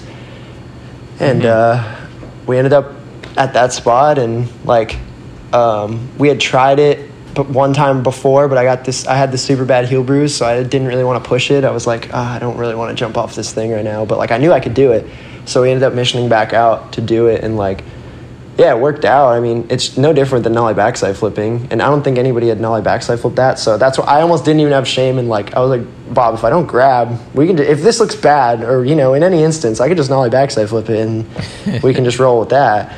So, but we ended up getting it, we both liked it, and then I was like, yeah, fuck it, we're gonna, you know, I'm not out here street grabbing all day, all night, I'm having a good time, dude. Like, that was probably the sickest street grab I could picture, because I watched it low key. Yeah, I rewound it thinking there's no way you grabbed it. I'm like, I didn't just see that, and then you did, and I was like, yo, that was so sick. And then you nollie frontside flipped it in another part, which was just pure beast as well. So, and then take us behind the scenes on your switch flip, the massive double in SF. So that was one of those instances. Adidas had actually flown me up there to do that. So there was. I'd gone there on my own, I think, a few months earlier. I'd gone there on my own, and I missioned. Me and Justin, at that point, we'd just been, like, kind of stockpiling footage. It was before the Floor video series was, like, coming out, and we had some good shit we were sitting on, and, like, I think we drove past that spot one day, and I was like, yo, like, we should check that one of these days. And I don't think he thought I was that serious about skating it at first, because I remember being pretty adamant, like, yo, let's go look at that. And he was like, oh, yeah, you know, we'll wait till the end of the trip, blah, blah, blah. And I think the last day of the trip, we went over there, and I think my shoes were, like, super beat, and, like, maybe I didn't have any, like, a new board. Like, so we just went, and I remember throwing some that day, and, like, it was just not even happening. I was like, oh, fuck, like, this ain't working right now. And he was like, oh, shit, but, like, you can do it for real, you know? Like, he was super fired up, and I was like, yeah, I mean, I think I could do it. I just, you know, if I had a new board and, like, shoes that I felt comfortable doing this, I feel like it could just happen. And so I remember getting back, when I got back here, he would kind of, every time he would tap in with me about what I had going on, he'd be like, dude, we got to get you back up here for the switch flip. We got to get you back up here for the switch flip. And in my mind, when I first went, I was pretty confident. You know, when you jump down big shit, it's like, when you look at it from the top, you pretty much can assess, like, and I guess after the first attempt, you can really assess, like, how long you can try it and what, if you're capable of doing the trick you want to do, you know? Like, and I felt after just trying it that one time, like, I was like, yeah, I could do it, you know? Like, and I was pretty confident in it. But when Justin kept kind of, like, reiterating to me, like, yeah, you got to get here and do it. You got to get here and do it. It was kind of mounting in my head as, fuck, like, he's acting like this is a pretty big deal. Like, I'm pretty good at, like, keeping cool in those situations, like, just on my own. But, like, when other influence, like, I have outside influence, it sort of will start to weigh on me. And I'm like, oh, fuck, like, yeah, I should really go do that. Like, I don't know. It was, like, something kind of surfacing in my mind all the time. And I think I was about to go on a trip. Maybe, no, it was before I was on Almost. I think I was about to go on a trip somewhere. And I remember mentioning to him, and he was like, fuck, dude, like, you really got to get here before the trip. Like, you should do it sooner so we can get this video series out. Like, I think it would be a great last trick, all this. And then he ended up, like, vocalizing it to these dudes at Adidas, and they were like, yeah, sure, like, if it's for your video series, like, we can get him out there. And so they got me a flight for the weekend, and I was like, oh, shit, it's on for real. Like, all right, yeah, let's do this, you know? And I think I landed there, like, in the afternoon, like, I want to say, like, 2:30, 3. He picked me up, and I was there for the weekend. I landed on, like, a Friday. Picked me up, and we went to a warm-up spot. It was me, Jonathan Perez, Drake Johnson, and Justin. And we went to some spot in the sunset, and we were, like, warming up, skating flat. And he was like, what do you think? Like, should we just go over there and suss it out right now? And I was like, yeah, I mean, what, you know, whatever. Like, it was about to be dark. It was, like, getting later in the day. I want to say it was when the sun went down sort of earlier. And I remember we got there, and I was like, fuck, dude. Like, I literally just got off a plane. Like, I don't know how, I guess, ready I am to do this sort of thing. And I got there, and I was like, well, fuck, man. Like, I'm as fresh as I'll be while I'm here. Like, if we end up getting caught up in some sort of battle, like, the next couple days or something, and then want to come do it, like, I might be a little more dust, you know? So I was like, no, maybe this is better. And then I actually think Thrasher posted all the attempts when the video came out. I think it took me 7 tries. What the fuck? Dude, I got so lucky. It was crazy because they were all pretty hairball. Like, where I popped, where you pop is like this patch of, like, little rocks, and it's not rough, but, like, it shakes you up right when you're about to pop because it's all really smooth until where you're about to pop, and there's, like, this rumble patch, like, about maybe, like, 20 inches, so, like, a bit longer than your board, so both your wheels sort of ride through it, and then you pop. Oh, fuck, that's the worst. I remember the first handful of tries were just, like, shitty, like, just super sketchy. I think maybe I stuck one, like, Hail Mary one, just, like, kind of, you just, like, oh, fuck, like, I wouldn't even have wanted to roll away from that, you know what I mean? And then the one that hit me, when I remember so vividly in my mind, when I caught the one I rode away, it felt so crazy, like, I didn't feel any contact on my front foot. I only felt the contact on, like, the side of my back foot. And I remember thinking, I'm going to commit to this and I might die because I didn't know where my board was. And then when I rode out and we played back the footage, I was like, dude, that was the craziest switch flip I've ever done in my life. And I was tripping. and it was like, I was like, what the fuck, dude? And, like, we were all tripping because, one, like, I was sent there to do it and I literally did it, like, within 3 hours from getting off the fucking plane. And I didn't expect for that to happen. And yeah, it was like best case scenario all around. Like it wasn't really that punishing, and I did the best switch flip I could say I could have done under those circumstances. Like I was tripping. That's the best. Big man thing, bruv. Making it pop. Oh yeah. Justification for the vacation now, man. I seriously think we just kept skating. I was like, fuck it. Now we just got bonus. Like we're just gonna roll out some sort of bonus tricks. I'd have flown straight to Hawaii after that. Dude, I was so stoked, dude. I was like, I don't know. I was just tripping. I was like, I couldn't believe that. I've never been put in that situation before. Like, you're going to get on this plane to go potentially hurt yourself, you know? So I was just kind of like on a mission, a one-trick mission, and it wasn't my own mission. If it were on me, I feel like I would have handled it better. But the fact that I was like, fuck, like... It's real pressure, it's on somebody else's, you know? Like, somebody else is kind of like putting me in this situation, and, you know, it's one of those situations that can make or break a situation, you know? And, like... to come out on top, sure. I was like, fuck, man. Like, I was so stoked. John Renzo doing it big. Who? Dilo. What? Who's that? Oh, okay. So what's next for Dilo, man? Oh, fuck, dude. I don't know. Almost, we got some stuff in the pipeline with Almost. There's a video that comes out pretty soon. Like, I don't know when this comes out, but... should be within the next 2 weeks, I'd say.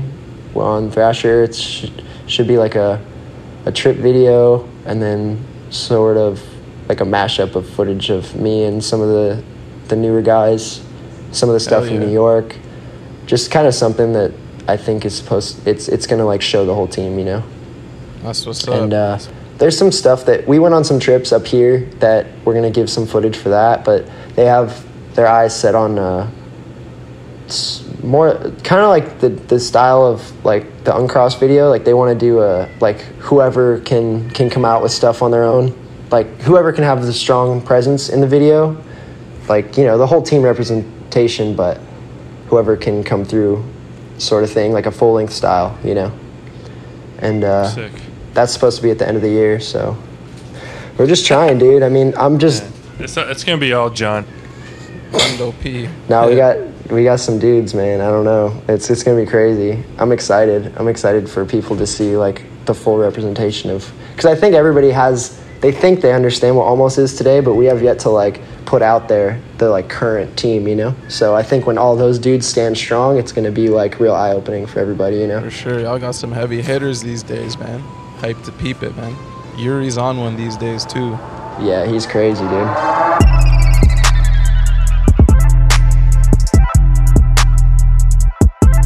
Yo, is Rapid Fire with the Ghost, once again brought to you by the one and only Spitfire Wheels. This week we talking Louis Lopez and his brand new Spitfire F4 Pro Classics hitting right now. You can grab them in 52 and 54 in your favorite classic shapes. Louis' beautiful wheels with the Doberman graphic can be found at finer shops such as 510, Labor, Slam, and finer shops worldwide. If your shop ain't got them in stock, it's time to give the owner a knock. Make sure you let him know you need them new Spitfire Louis. Oh, and make sure you check out Louis' new footage in Worldly Goods playing on Volcom's YouTube. All right, bruv. Dilo, Rapid Fire. Let's get it. Let's get it. Favorite skater? Ryan Lay. Sick. Oh. Favorite video? Fully flared. Favorite video part? Gilbert Crockett in Quasi's mother video. Hell yeah. Favorite style? Max Gronzi. Which skater had the biggest influence on the way you skate? Eunice Emrani. Most talented skateboarder on planet Earth? Jamie Foy. Favorite trick? Kickflip. Hardest trick for you? Any trick on any kind of rail at any type. But y'all could tell that from just like anyone can notice that shit ain't easy for me. I struggle. Yeah, you switched from board to rail in one of your parts. I was like, oh hell yeah. Yeah, I had to make I was turning pro. I had to make a point. Most illegal trick? Body varials. Favorite clip you've ever gotten? Probably that switch flip on the Cathedral double. Yo, you see Tom Knox did a crook back lip today? Classic. Yeah. Oh, Dusty. are you thinking of the illegal tricks or what was it? Illegal trick, yeah. Just on like a ledge, like a Tom ledge Knox rail. is doing it. You know, he can run it up. Fabrizio. Yeah, I mean, he could do whatever he wants. Exactly. He's got that status. but Exactly. That was still Dusty. I don't know if he can do that. Yeah. Worst trend you've ever been a part of? I've ever been a part of the skinny jeans, for sure. Oh, shit. Gnarliest trick you've ever witnessed? Oh man, I watched Jamie front feeble El Toro. That's the first one that comes to mind. Wow, that'll do it. Oh. What's the one trick that got away? You guys might be familiar with this spot. You guys remember that Element video? I think it was for the shoes. Element Trio. Daryl standing at a part. Hell yeah. His last trick was he switch ollied this thing. It's like a 3-stair with the bar, and then it drops into this parking lot. It's in Long Beach. It's at the Long Beach airport. But I was on a mission. Kickflip Melon. What? A kickflip melon? Not you, sorry. I'm trying to remember his name.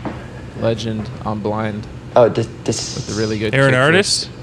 Aaron Artist, kickflip melon. Whoa, that's gnarly. But Legend. That's wicked. Aaron Artist from Judge Judy fame.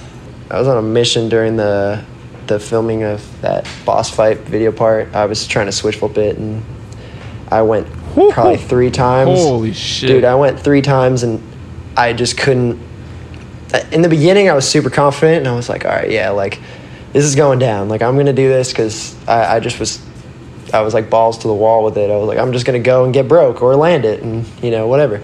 But it just is, it's so gnarly. The landing's uphill and, like, it's massive. And, like, there's no way from walking away from that, like, without a crazy heel bruise for me. Every time I jump down it, I got a heel bruise, like, pretty fast.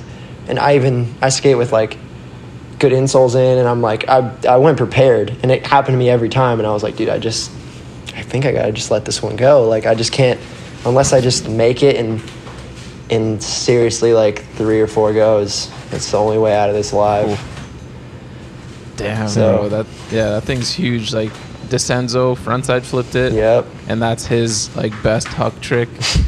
Like, everyone's only done, like, their go-to, so that's I've never been there, but I can only imagine how scary that thing is. Yeah, man, it's I don't know, it's just big. Like, I don't know, I think I every time went there with, like, I'm gonna do it today, like, I'm gonna do it, and I stuck it, but it's just the landing's uphill, and I was like, dude, this is just too brutal for me. Like, I can't keep limping home with heel bruises and, like, sitting on my ass for a month and a half. Like, I just can't.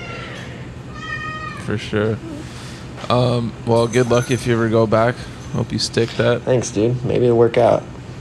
What's the biggest bunt you've ever witnessed? Fuck, man. I had this one friend that was always claiming he was going to switch big spin. This, that famous peach double set in Miami? It's like a 4-flat 4. Everybody used to call it jungle. Yeah. I had this one homie that would always claim switch big spin. And he, like...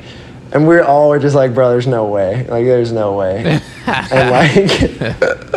that was, like... Yeah, that was just little kid shit, though. You're like, bro, you're tripping. What's his name, yo? It's full George. He was in one of the Florida Days videos. I think he tried, but it was just, he never really tried. Like, George, it's not too late, bro, if you're listening. I don't know if he still skates, dude. I don't know. Oh, shit. Maybe it is too late. Fuck. What's the last new trick you learned? Like a half cab flip nose manual, I think. Oh, Sick. Learned that trick the other Hell day. yeah. I've been doing them.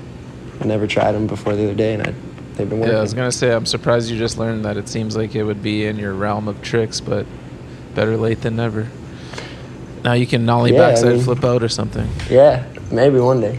We'll see. We'll see where it takes me. It seems like it would make more sense. I was just watching one of your many parts, and you did a kick nose Manny nollie backside flip, so half cab flip in would probably work easier shoulder-wise. Anyways. I'm just not good at half cab flip. Oh, I'm true. I'm not good at half cabbing. Like, I struggle with that direction, and, like, I don't know. It's hard for me to have consistency. And yeah, that was I don't one know. thing I noticed. I was you frontside half cab flip a lot, switch backside a lot, but I was like, oh, you don't really half cab flip. And then right when I was thinking that, you half cab flip to set a little one, and then you nollie frontside flip the bigger set after.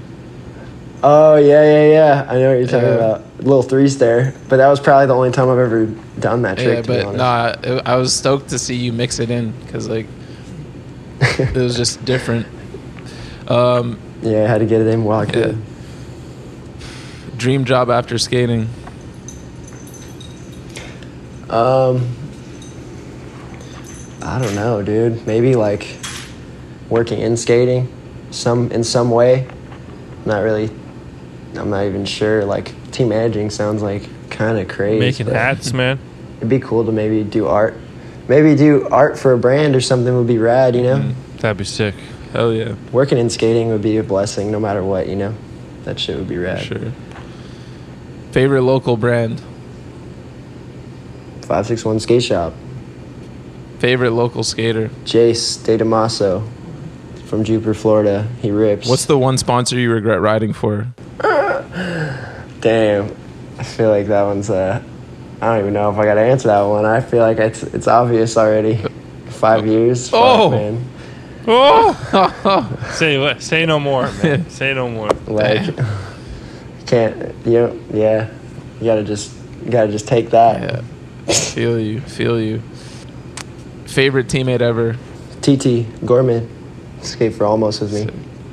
Worst teammate ever?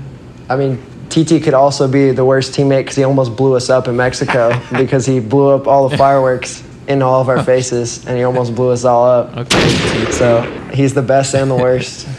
There you go. Worst company? Cariuma. What? No hesitation. Jesus Christ. I mean, dude, like, I feel like they've become... We've had so much goddamn Cariuma controversy the last few weeks on this show. I feel like they've become the punching bag, but, like, I don't know. It's just, like, it's just the way it is, man. I don't know. It is what it is. Yeah. They got some fucking big money behind them somehow. I mean... It's a fucking machine. I know. It seems like more and more people be rocking them. There was an epic quote in Thrasher by Tim O'Connor, and he's like, did coronavirus just start its own shoe company? And it said Tim O'Connor in regards to Cariuma. Damn. That's cold. That was... I haven't laughed that hard at, like, one of those quotes in so long. When I saw that, I was like, whoa. Dude, that stupid Leaf logo, man. Anyways. Worst trend? People thinking that not trying is what pro skating actually is. Like, people not trying their best on purpose and, like, still expecting to be pro skaters because of it. Like, that drives me crazy. There's a lot of people. Love it, man. A lot of people that need to hear that, man, because I fucking hate that too. It drives... I'm like...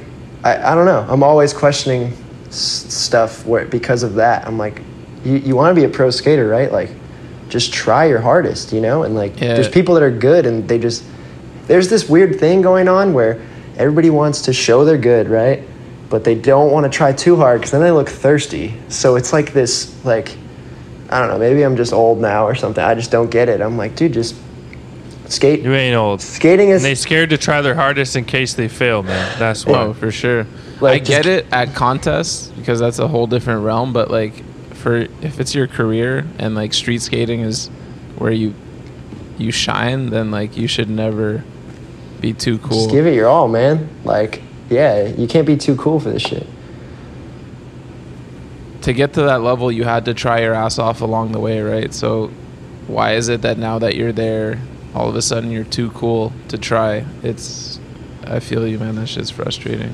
Yeah, it bums me out, man. I'm like, I mean, shit. It's got to count for something at the end of the day. Being a hardworking skateboarder has got to count for something. So. Worst style? Dudes with fucking contest skate park style. I don't know. Who's that? Ivan Montero? Maybe that dude. Like, yeah. There's a lot like that, you know, but he's just the first one that came to mind. So him. I'm not sure. Is that the only person? Is that the person who does like 3 flip tricks out? I think he does like a lot of 270 like back 3 lips, back 3 outs, and tray flip lips, and I think I know what you're talking about, and I feel you, definitely. You know what I'm talking about. It's just, I'm sorry, man. Last but not least, last person you want on the sesh. Fuck, dude. Anyone that's gonna make a session all about them, anyone that's gonna just put themselves above the squad, that shit's whack, dude. I don't even got any.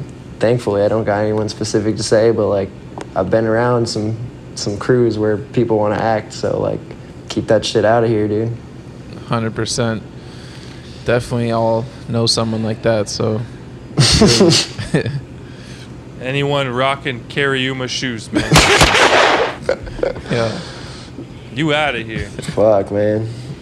Shane. All right, y'all. That's going to wrap up our interview. Did you just say Shane? Jesus Christ. That's going to wrap up our interview with Dilo. Dude, don't do Shane like that, man. Shane Eldridge. Sorry. No, just because so Dilo doesn't think we're talking about Shane Hale, who we love. Our boy here in Toronto. Shane doing it big, Cariuma style. Oh, shit. Oh, yeah, he's on Cariuma. Oh, shit, bro. So now we're taking jobs at the he's bros. On Cariuma and Barrack Skateboards. Fuck, man. And that was going to be my B option, was list.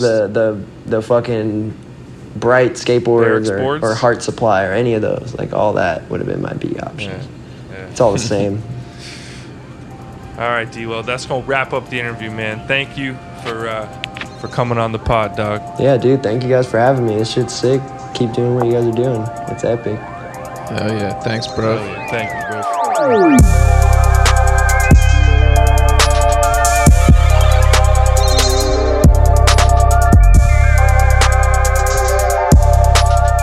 You are now tuned into the Post Office, brought to you by our good friends over at Dickey's Skateboarding.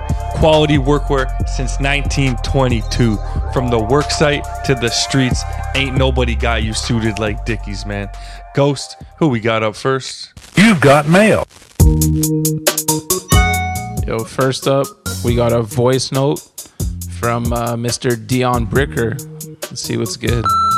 What's up, Bunt Boys? It's your boy DJ Condom, longtime listener. In your episode with Tommy Sandoval, he said Nike could be getting rid of their skate program. What if all big companies got rid of their skate programs? Who do you think would go where? Shout out to the Fuck Yins crew and Snack Skateboards. Dion, that's a hell of a question, man, and it makes me think about the times when we were in high school wearing Lakais, iPaths, fucking Vans, obviously.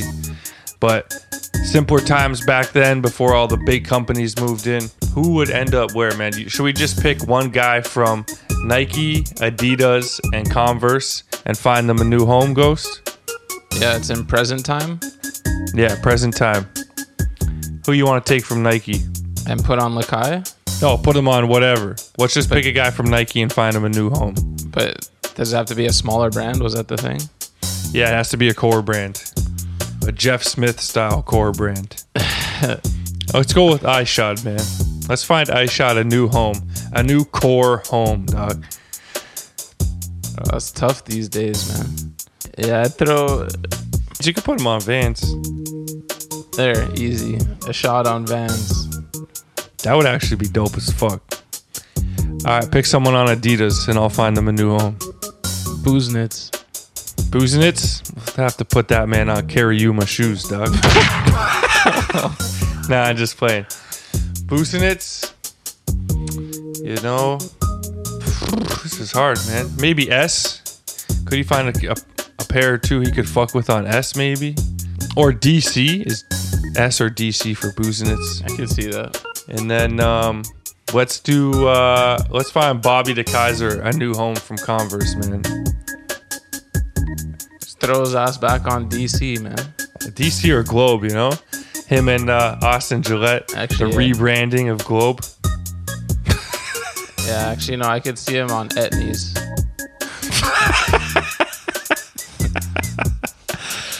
All right, that was tough, man. Let's keep it moving. All right, next up, we got an email from Matt Miller. Yo, what up, Bunt Boys? Is Ryan Sheckler's El Toro backside flip claim the highest profile bunt of all time? Are there any other high-profile bunts the world should be aware of? Didn't he land on it? Yeah, I don't know. Like, I don't think the attempts. I don't think it was a bunt, because if he did land on it, which I think he did, that's not really a bunt. But claiming that he did it was the biggest bunt of all time. Like with a straight face to Phelps or whatever. As bad as it gets. Yeah, that was insane. Another high-profile bunt. Maybe that board slide in the credits of Dying to Live on the chain thing. Oh, that was like so sick, fucked. But definitely was not happening. Yeah. I mean, the highest profile bunt of all time is Matt Schlager's ollie double in the ring, man. Yeah. I think he had no business. That was some jackass shit. Yeah, that was insane. So viral, like in the early days of virality. That's the word. English, baby. Yeah. All right. Thanks for the email. Next up, we got an email from Michael Hickey. Regarding the rapid fire question, most illegal trick, I'm waiting to hear the hippie jump. Yet to my knowledge, no one has mentioned it. Personally, there's nothing more whack than that circus trick. If you can't ollie over it, move on. What are your opinions? Thanks. Man, I actually agree. Like, who the hell wants to see a hippie jump in a fucking part? Have you seen one that you're like, oh damn, that was a sick hippie jump? The only one I ever liked was Tom Penny 360 hippie jump, but the clip wasn't even like that sick. I just really liked the photo. I'm pretty sure there was a photo in Transworld back in the day. It was like a video radio tour article, and like it was Muska, Tom Penny, Jamie Thomas, Chris Cole, maybe. I can't remember, but it was just like such a legendary article, and Tom Penny's just like mid 360 in like an airport or something, or a train station. It just looked really cool, but that's literally the only one. So drop the hammer down, man. Illegal or not? Oh yeah, illegal as fuck. I do them sometimes when I'm warming up, just to like, you know. You do? At Dumbat, do a little Get the 180 blood flowing over the bar, over the flat bar. I gotta get that clip, man. Yeah, I'm gonna go with illegal too, man. I can't stand seeing them. All right, next up we got an email from Andrew Ferguson. Yo, what's good, the bunt? We out here in Denver saying what's good. First, I want to shout out my homies who I work with who put me on. I've been hooked, and y'alls are what keeps me happy and gets me through the workday. I'm 18, and I've already been through 3 ACL reconstruction surgeries, and for a long time, I felt like my whole skate career has been parked, and I've been working my ass off to get back. Shit has me mad unmotivated. What I want to ask is, do you guys have anything y'all do to keep in shape and make your body feel good enough to skate? Trying to eat healthy and shit is kind of hard recently. Getting my own place, and sometimes funds are low, you feel me? Any pointers and outside opinions would help, and I'd love to hear. Thanks, G's. Also, thank you guys for getting me stoked on skating, educating me, and being an influence. Mad love.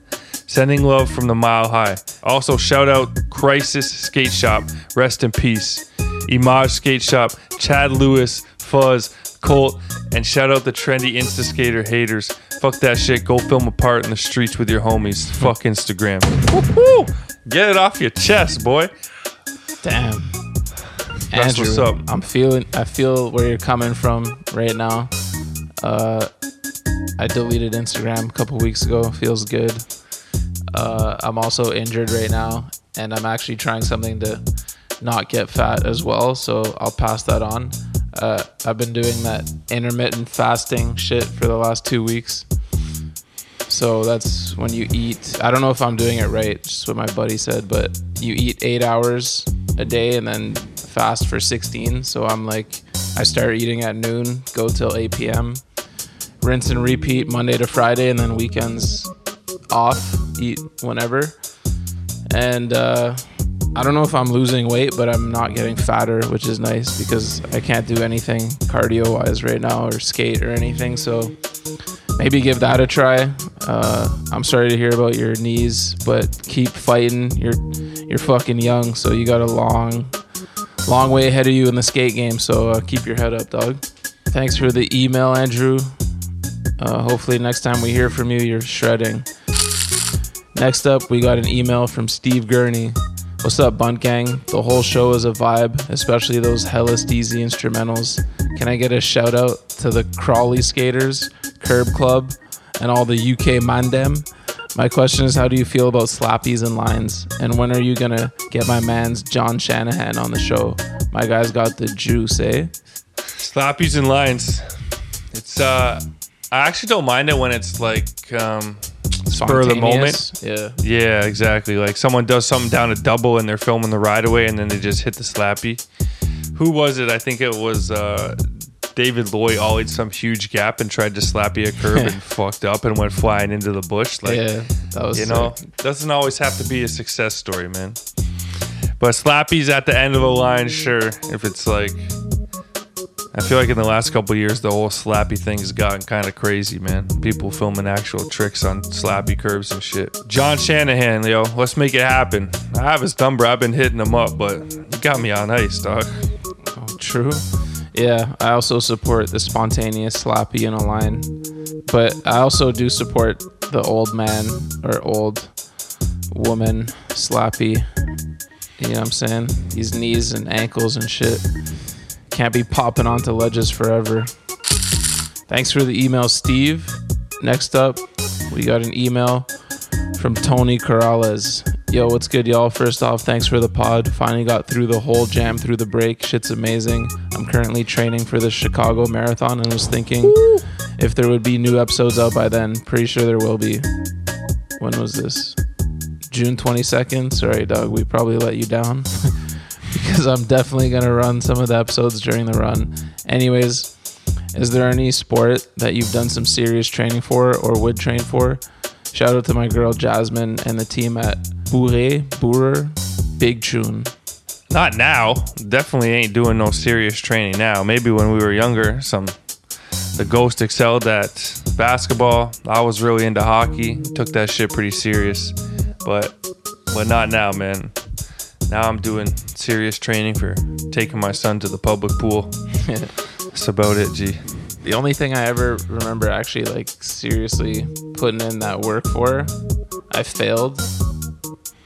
It wasn't a bummer because I was like, it was when we were in school, and then I went to university after, and I couldn't skate because I was waiting for my first ankle surgery, but I could play basketball 100%, and like I knew I wasn't gonna have my surgery for a few months still, so I just went crazy training to try and make the varsity basketball team, which was definitely a long shot, but that was the last time I was like going to the gym, getting up like hundreds of shots a day, and like tricked myself into believing it might happen. And then I got to the last round of cuts at the tryout, and I couldn't cut it, man. And they fucking they already like scouted this kid Arun, and so it was one of those ones where it's like they already knew who they were like picking. You know what I'm saying? They put the work in on the kid. Yeah, I mean, it was whatever. Fuck, had my ankle surgery, got back into skating. I wasn't like butthurt or anything. Just had to dominate intramurals. You get me? These days, the only sport I will consider training for is Zorb soccer, man. I've got a big loss we need to avenge, and my team, the Monstars, we gotta take down your little that was one of my greatest bro. Sports accomplishments of all time. You know what I would like to have happen on the show is to take the favorite sports moment to a more personal level. I want to hear more like a personal sports victory or story rather than, Michael Jordan was my favorite. Like I want to hear about something in school, some dodgeball shit where you hit someone in the head to win the game. Classic. All right, next up, we got an email from Josh Lavroff.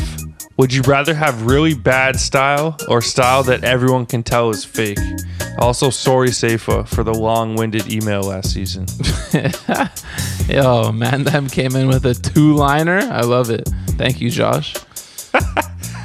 That's a really sick question, too. That's an easy one. I just rather have bad style because why is it bad? Who's it bad in comparison to? Everyone, Having fake style is as bad as it gets, man. So I'm going with bad style. Yeah, fake style is worse than bad. It would have been. It would have been. No, you know what? If you reworded it slightly, it would have been like a really much tougher question to answer. Would you rather have bad style Or would you rather have really good style that you know is fake, but no one else knows is fake? You know what I mean? You're just living that life. But like the only thing you can fake is like the after effect. Yeah. Yeah. Anyone can tell that's fake. You can't hide that. I mean, I'm sure you could fake the mid effect too. Like think about doing like style. Think about just doing like a Nollie nose Manny, and like when you're in the Manny, you can just start. Oh yeah. Like that dumb control, like just fall asleep. That's a good question, but I'm going with bad style over fake. You, bro? You know we don't take kindly to fake motherfuckers out here. I'd rather have bad style too. That motherfucker's fake as hell. Last up for this week. Sorry, we're still working on catching up from the off season, but we'll try and get to every single one. We got Kenny Robinson with another concise email, bro. Let's get it. I'm gonna keep it short and sweet for you, blood. Am who should be pro and pro who should be am. Feel free to use that in the rapid fire, cuz. Oh damn, that's some shots. Am who should be pro. I don't even know who's am anymore because everyone. I think they're all pro. Yeah. Do we have any man-am homies? Hugo's pro in Montreal. Oh, Mitch B. In my heart, he's pro. I would have his board on my wall in an instant. Yeah. I'll say Cody Brown, dog. T-Dot legend. Should have had his time. Yeah. Some motherfucker stunted his shine, though. Save that story for another day. Yeah. Pro who should be am. This is where it gets interesting. Who we trying to knock down a notch? Oh, you know what? Let me say one more am who should be pro, but it's a little complicated.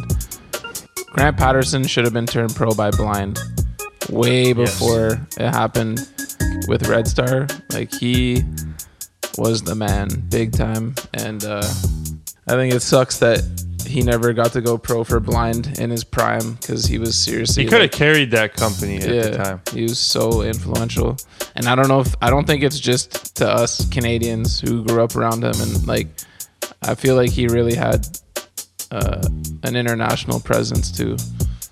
Mm-hmm.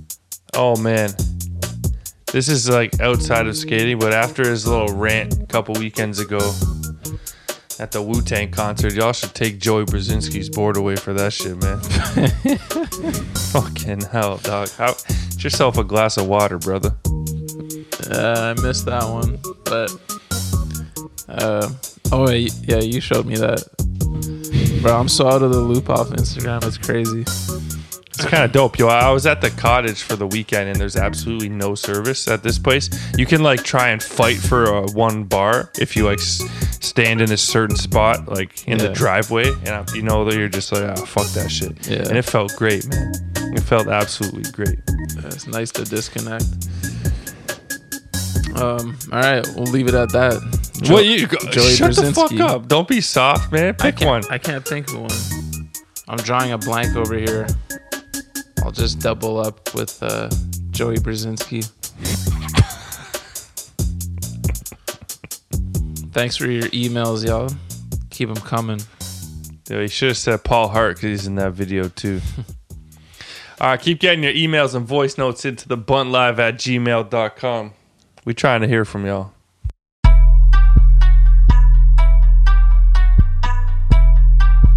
This is the Rundown, the skateboard world source for sports, brought to you by Steam Whistle, Canada's premium pilsner, the only buzz. Last week we hit y'all with that QB and tight end, top 5 sleepers, value picks, and everything in between. And this week we going running back and wide receiver. Top 5 running backs, man. Let's hear it. Shit, man. I love me some CMC. That's my dog. But don't even act like you're gonna do something different than CMC. I won. Bro, I'm just gonna go with Dalvin Cook just because he's fucking right there too, man. And you ever own Dalvin Cook? Nah, maybe I will this year. We'll see what happens. Let's see how these drafts shake out. But I don't know. I just don't know what to expect with Sam Darnold I hope they pop off. And don't worry, I got CMC at number 2. But I just think if Dalvin stays healthy, we saw it last year. He was just a certified beast as per usual. Expecting more of the same. CMC at 2. I'm going to go King Henry at 3. Also, we're talking non-PPR just for everyone out there. I got Kamara at 4. And then just to mix it up a little bit, I'm off Zeke, man. He fucking betrayed me last year, so still got that bad taste in my mouth. I know he lost weight and he's fucking talking a big game and shit, but let's go with Mr. Gadget Man, Antonio Gibson at 5. He ended last year on a heater, man. Yo, I just think Washington's offense is going to be better all around, and Gibson 100%. I mean, he's still figuring out the running back position or whatever, but he seemed to fucking figure it out pretty damn well last year. So with a full offseason to, really get it under his belt, expecting big things from the homie. Dude, I heard one of the coaches on Washington compare Antonio Gibson to CMC, and that was enough for me, man. Yeah, and he's with Ron Rivera. Must own, baby. Like CMC's career year was with Ron, right? So that's a must-own man right there, Antonio Gibson. But Dalvin Cook, you said, if he stays healthy, never played 16 games in his life, man. So that's a big if. I owned him last year, cruised the whole way. He wasn't there when I needed him most, so true. Sad, but the guy will break one off for 80 and a TD almost every week, which is great to watch, but I've been through the pain with guys like that before. I had Melvin Gordon multiple years in a row, and whenever you needed him most, he was not there. And Dalvin Cook's fantasy career is shaping up to be similar. So at number 1, I'm going CMC, locked and loaded. I need that man at least one league. I want to enjoy the show. Number 2, I'm going Zeke. You're off him. I'm on. Slim down Zeke. The offense is ready. Last year, they were supposed to be the juggernaut. Sometimes it takes that one extra year, man. Let's see what Zeke says. Tony Pollard, he's a good run back too, but I just think they love Zeke down there in Dallas. 3, I'm going Nick Chubb. I was a little worried about Remo to begin with, but you see Nick Chubb out there, man. He's different. 4, King Henry. 5, Dalvin, man. Left Kamara off the top 5. Hard to do, but I just don't know about Jameis, man. They gonna get what's that other guy's name? What's the other quarterback tight end's name? Taysom Hill. They're gonna be doing some dumb shit with him. Kamara, it saddens me, but left him off the list. I thought the whole thing they were trying to drill into Jameis's head is to check it down, and since he locked down the starting job, I'm guessing that kind of went into his brain. So we'll see. Yeah, Kamara's just a hard guy to bet against, man. When he fucking has one of those days, man, that 6 touchdown game last season would not stop scoring touchdowns. He's the steeziest running back in the league, hands down. That whole top tier, even into what they're calling is the second tier, those guys, they got Saquon at the bottom of the second tier. 2 years ago, Saquon was the number 1 pick in fantasy. I just think there's so much parity in the running back position, similar to the quarterback, man. He just wasn't inside my top 5. Who is a running back that you would absolutely love to steal in the second round outside of Antonio Gibson? Second round guys, there's not too many. They're mostly first round, but probably who's even in there? Fuck, there's a drop off. It's all receivers. I guess I'd take a flyer on Najee Harris. You know how Pittsburgh likes to fucking run their mans into the ground, and Big he's a rookie. Coming. He's a rookie, so he can probably handle the workload.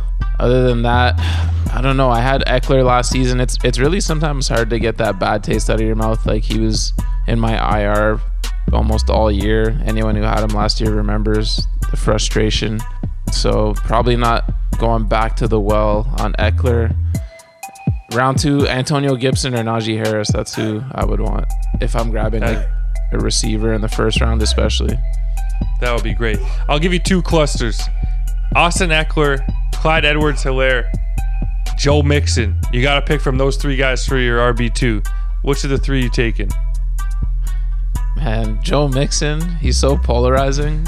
Like, Why? I don't know what. every year it's like, yo, this is his year, and then he sucks, but he has like a couple good games, and you're like, Now they got Joe Burrow healthy, hopefully. I don't know about.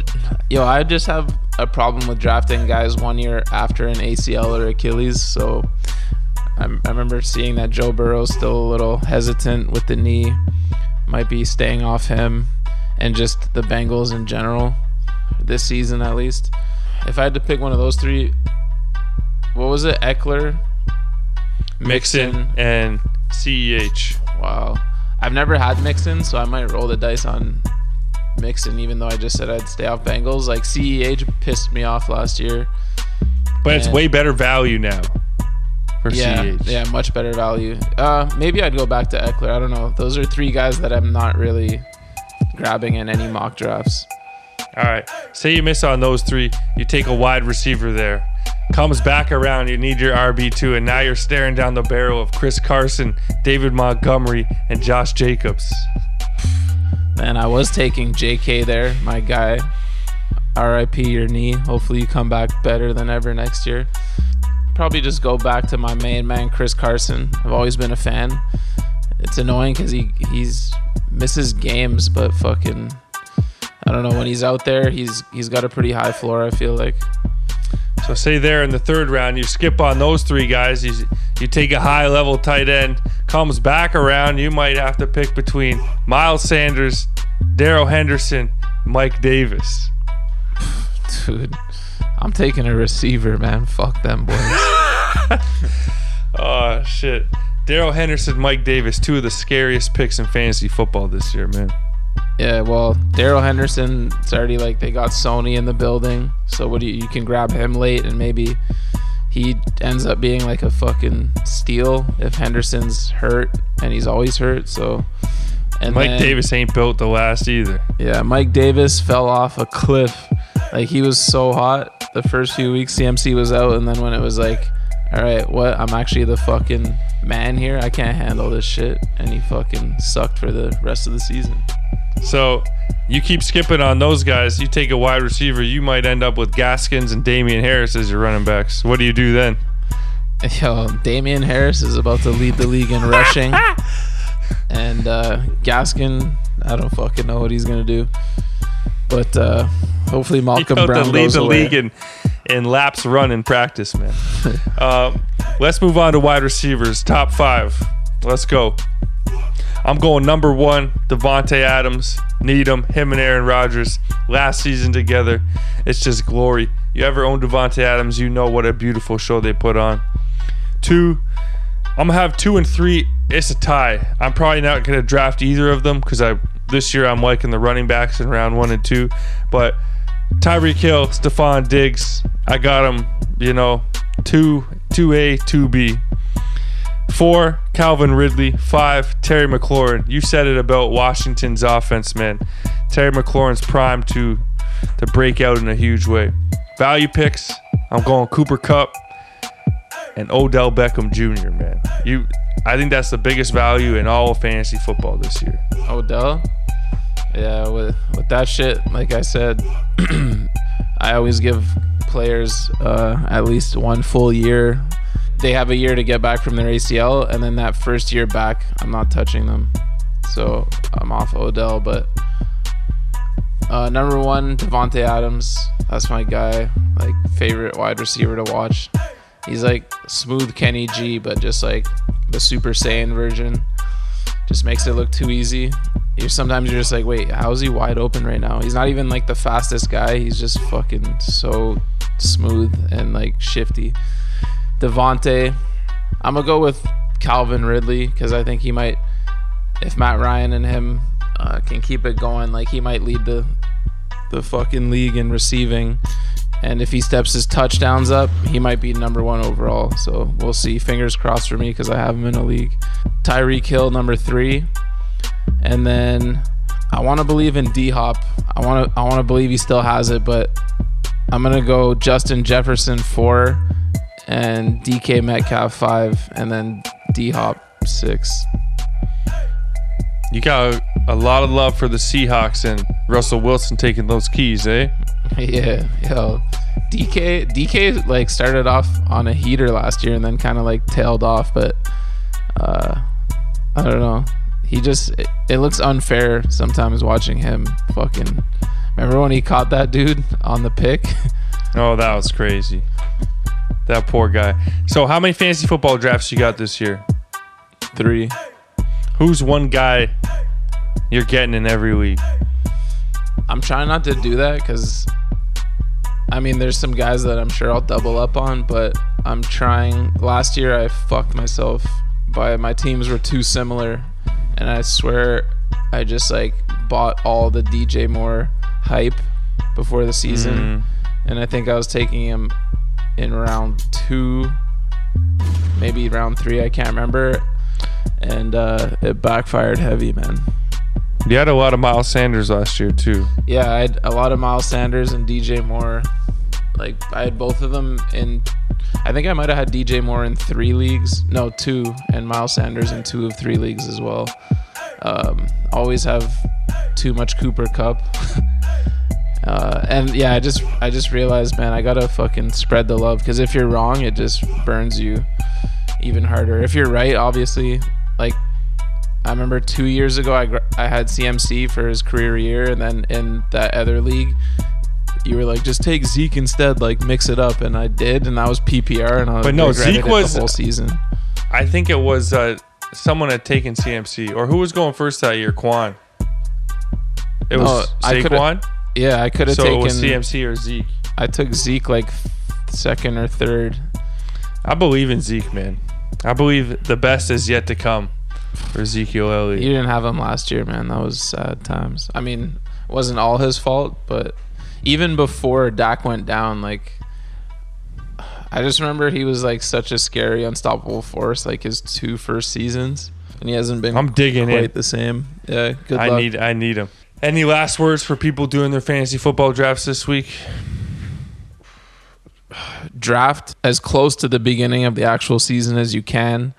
If you have a draft set up in the next little bit, just fucking try and push it back to like 1, 2, 3 days before the season starts, because Russ Milligan just drafted J.K. Dobbins a couple days ago, man. That shit sucks. Nothing worse, man. All right, y'all, that's going to wrap up the Bunt episode 2. We'll catch y'all next week. Peace.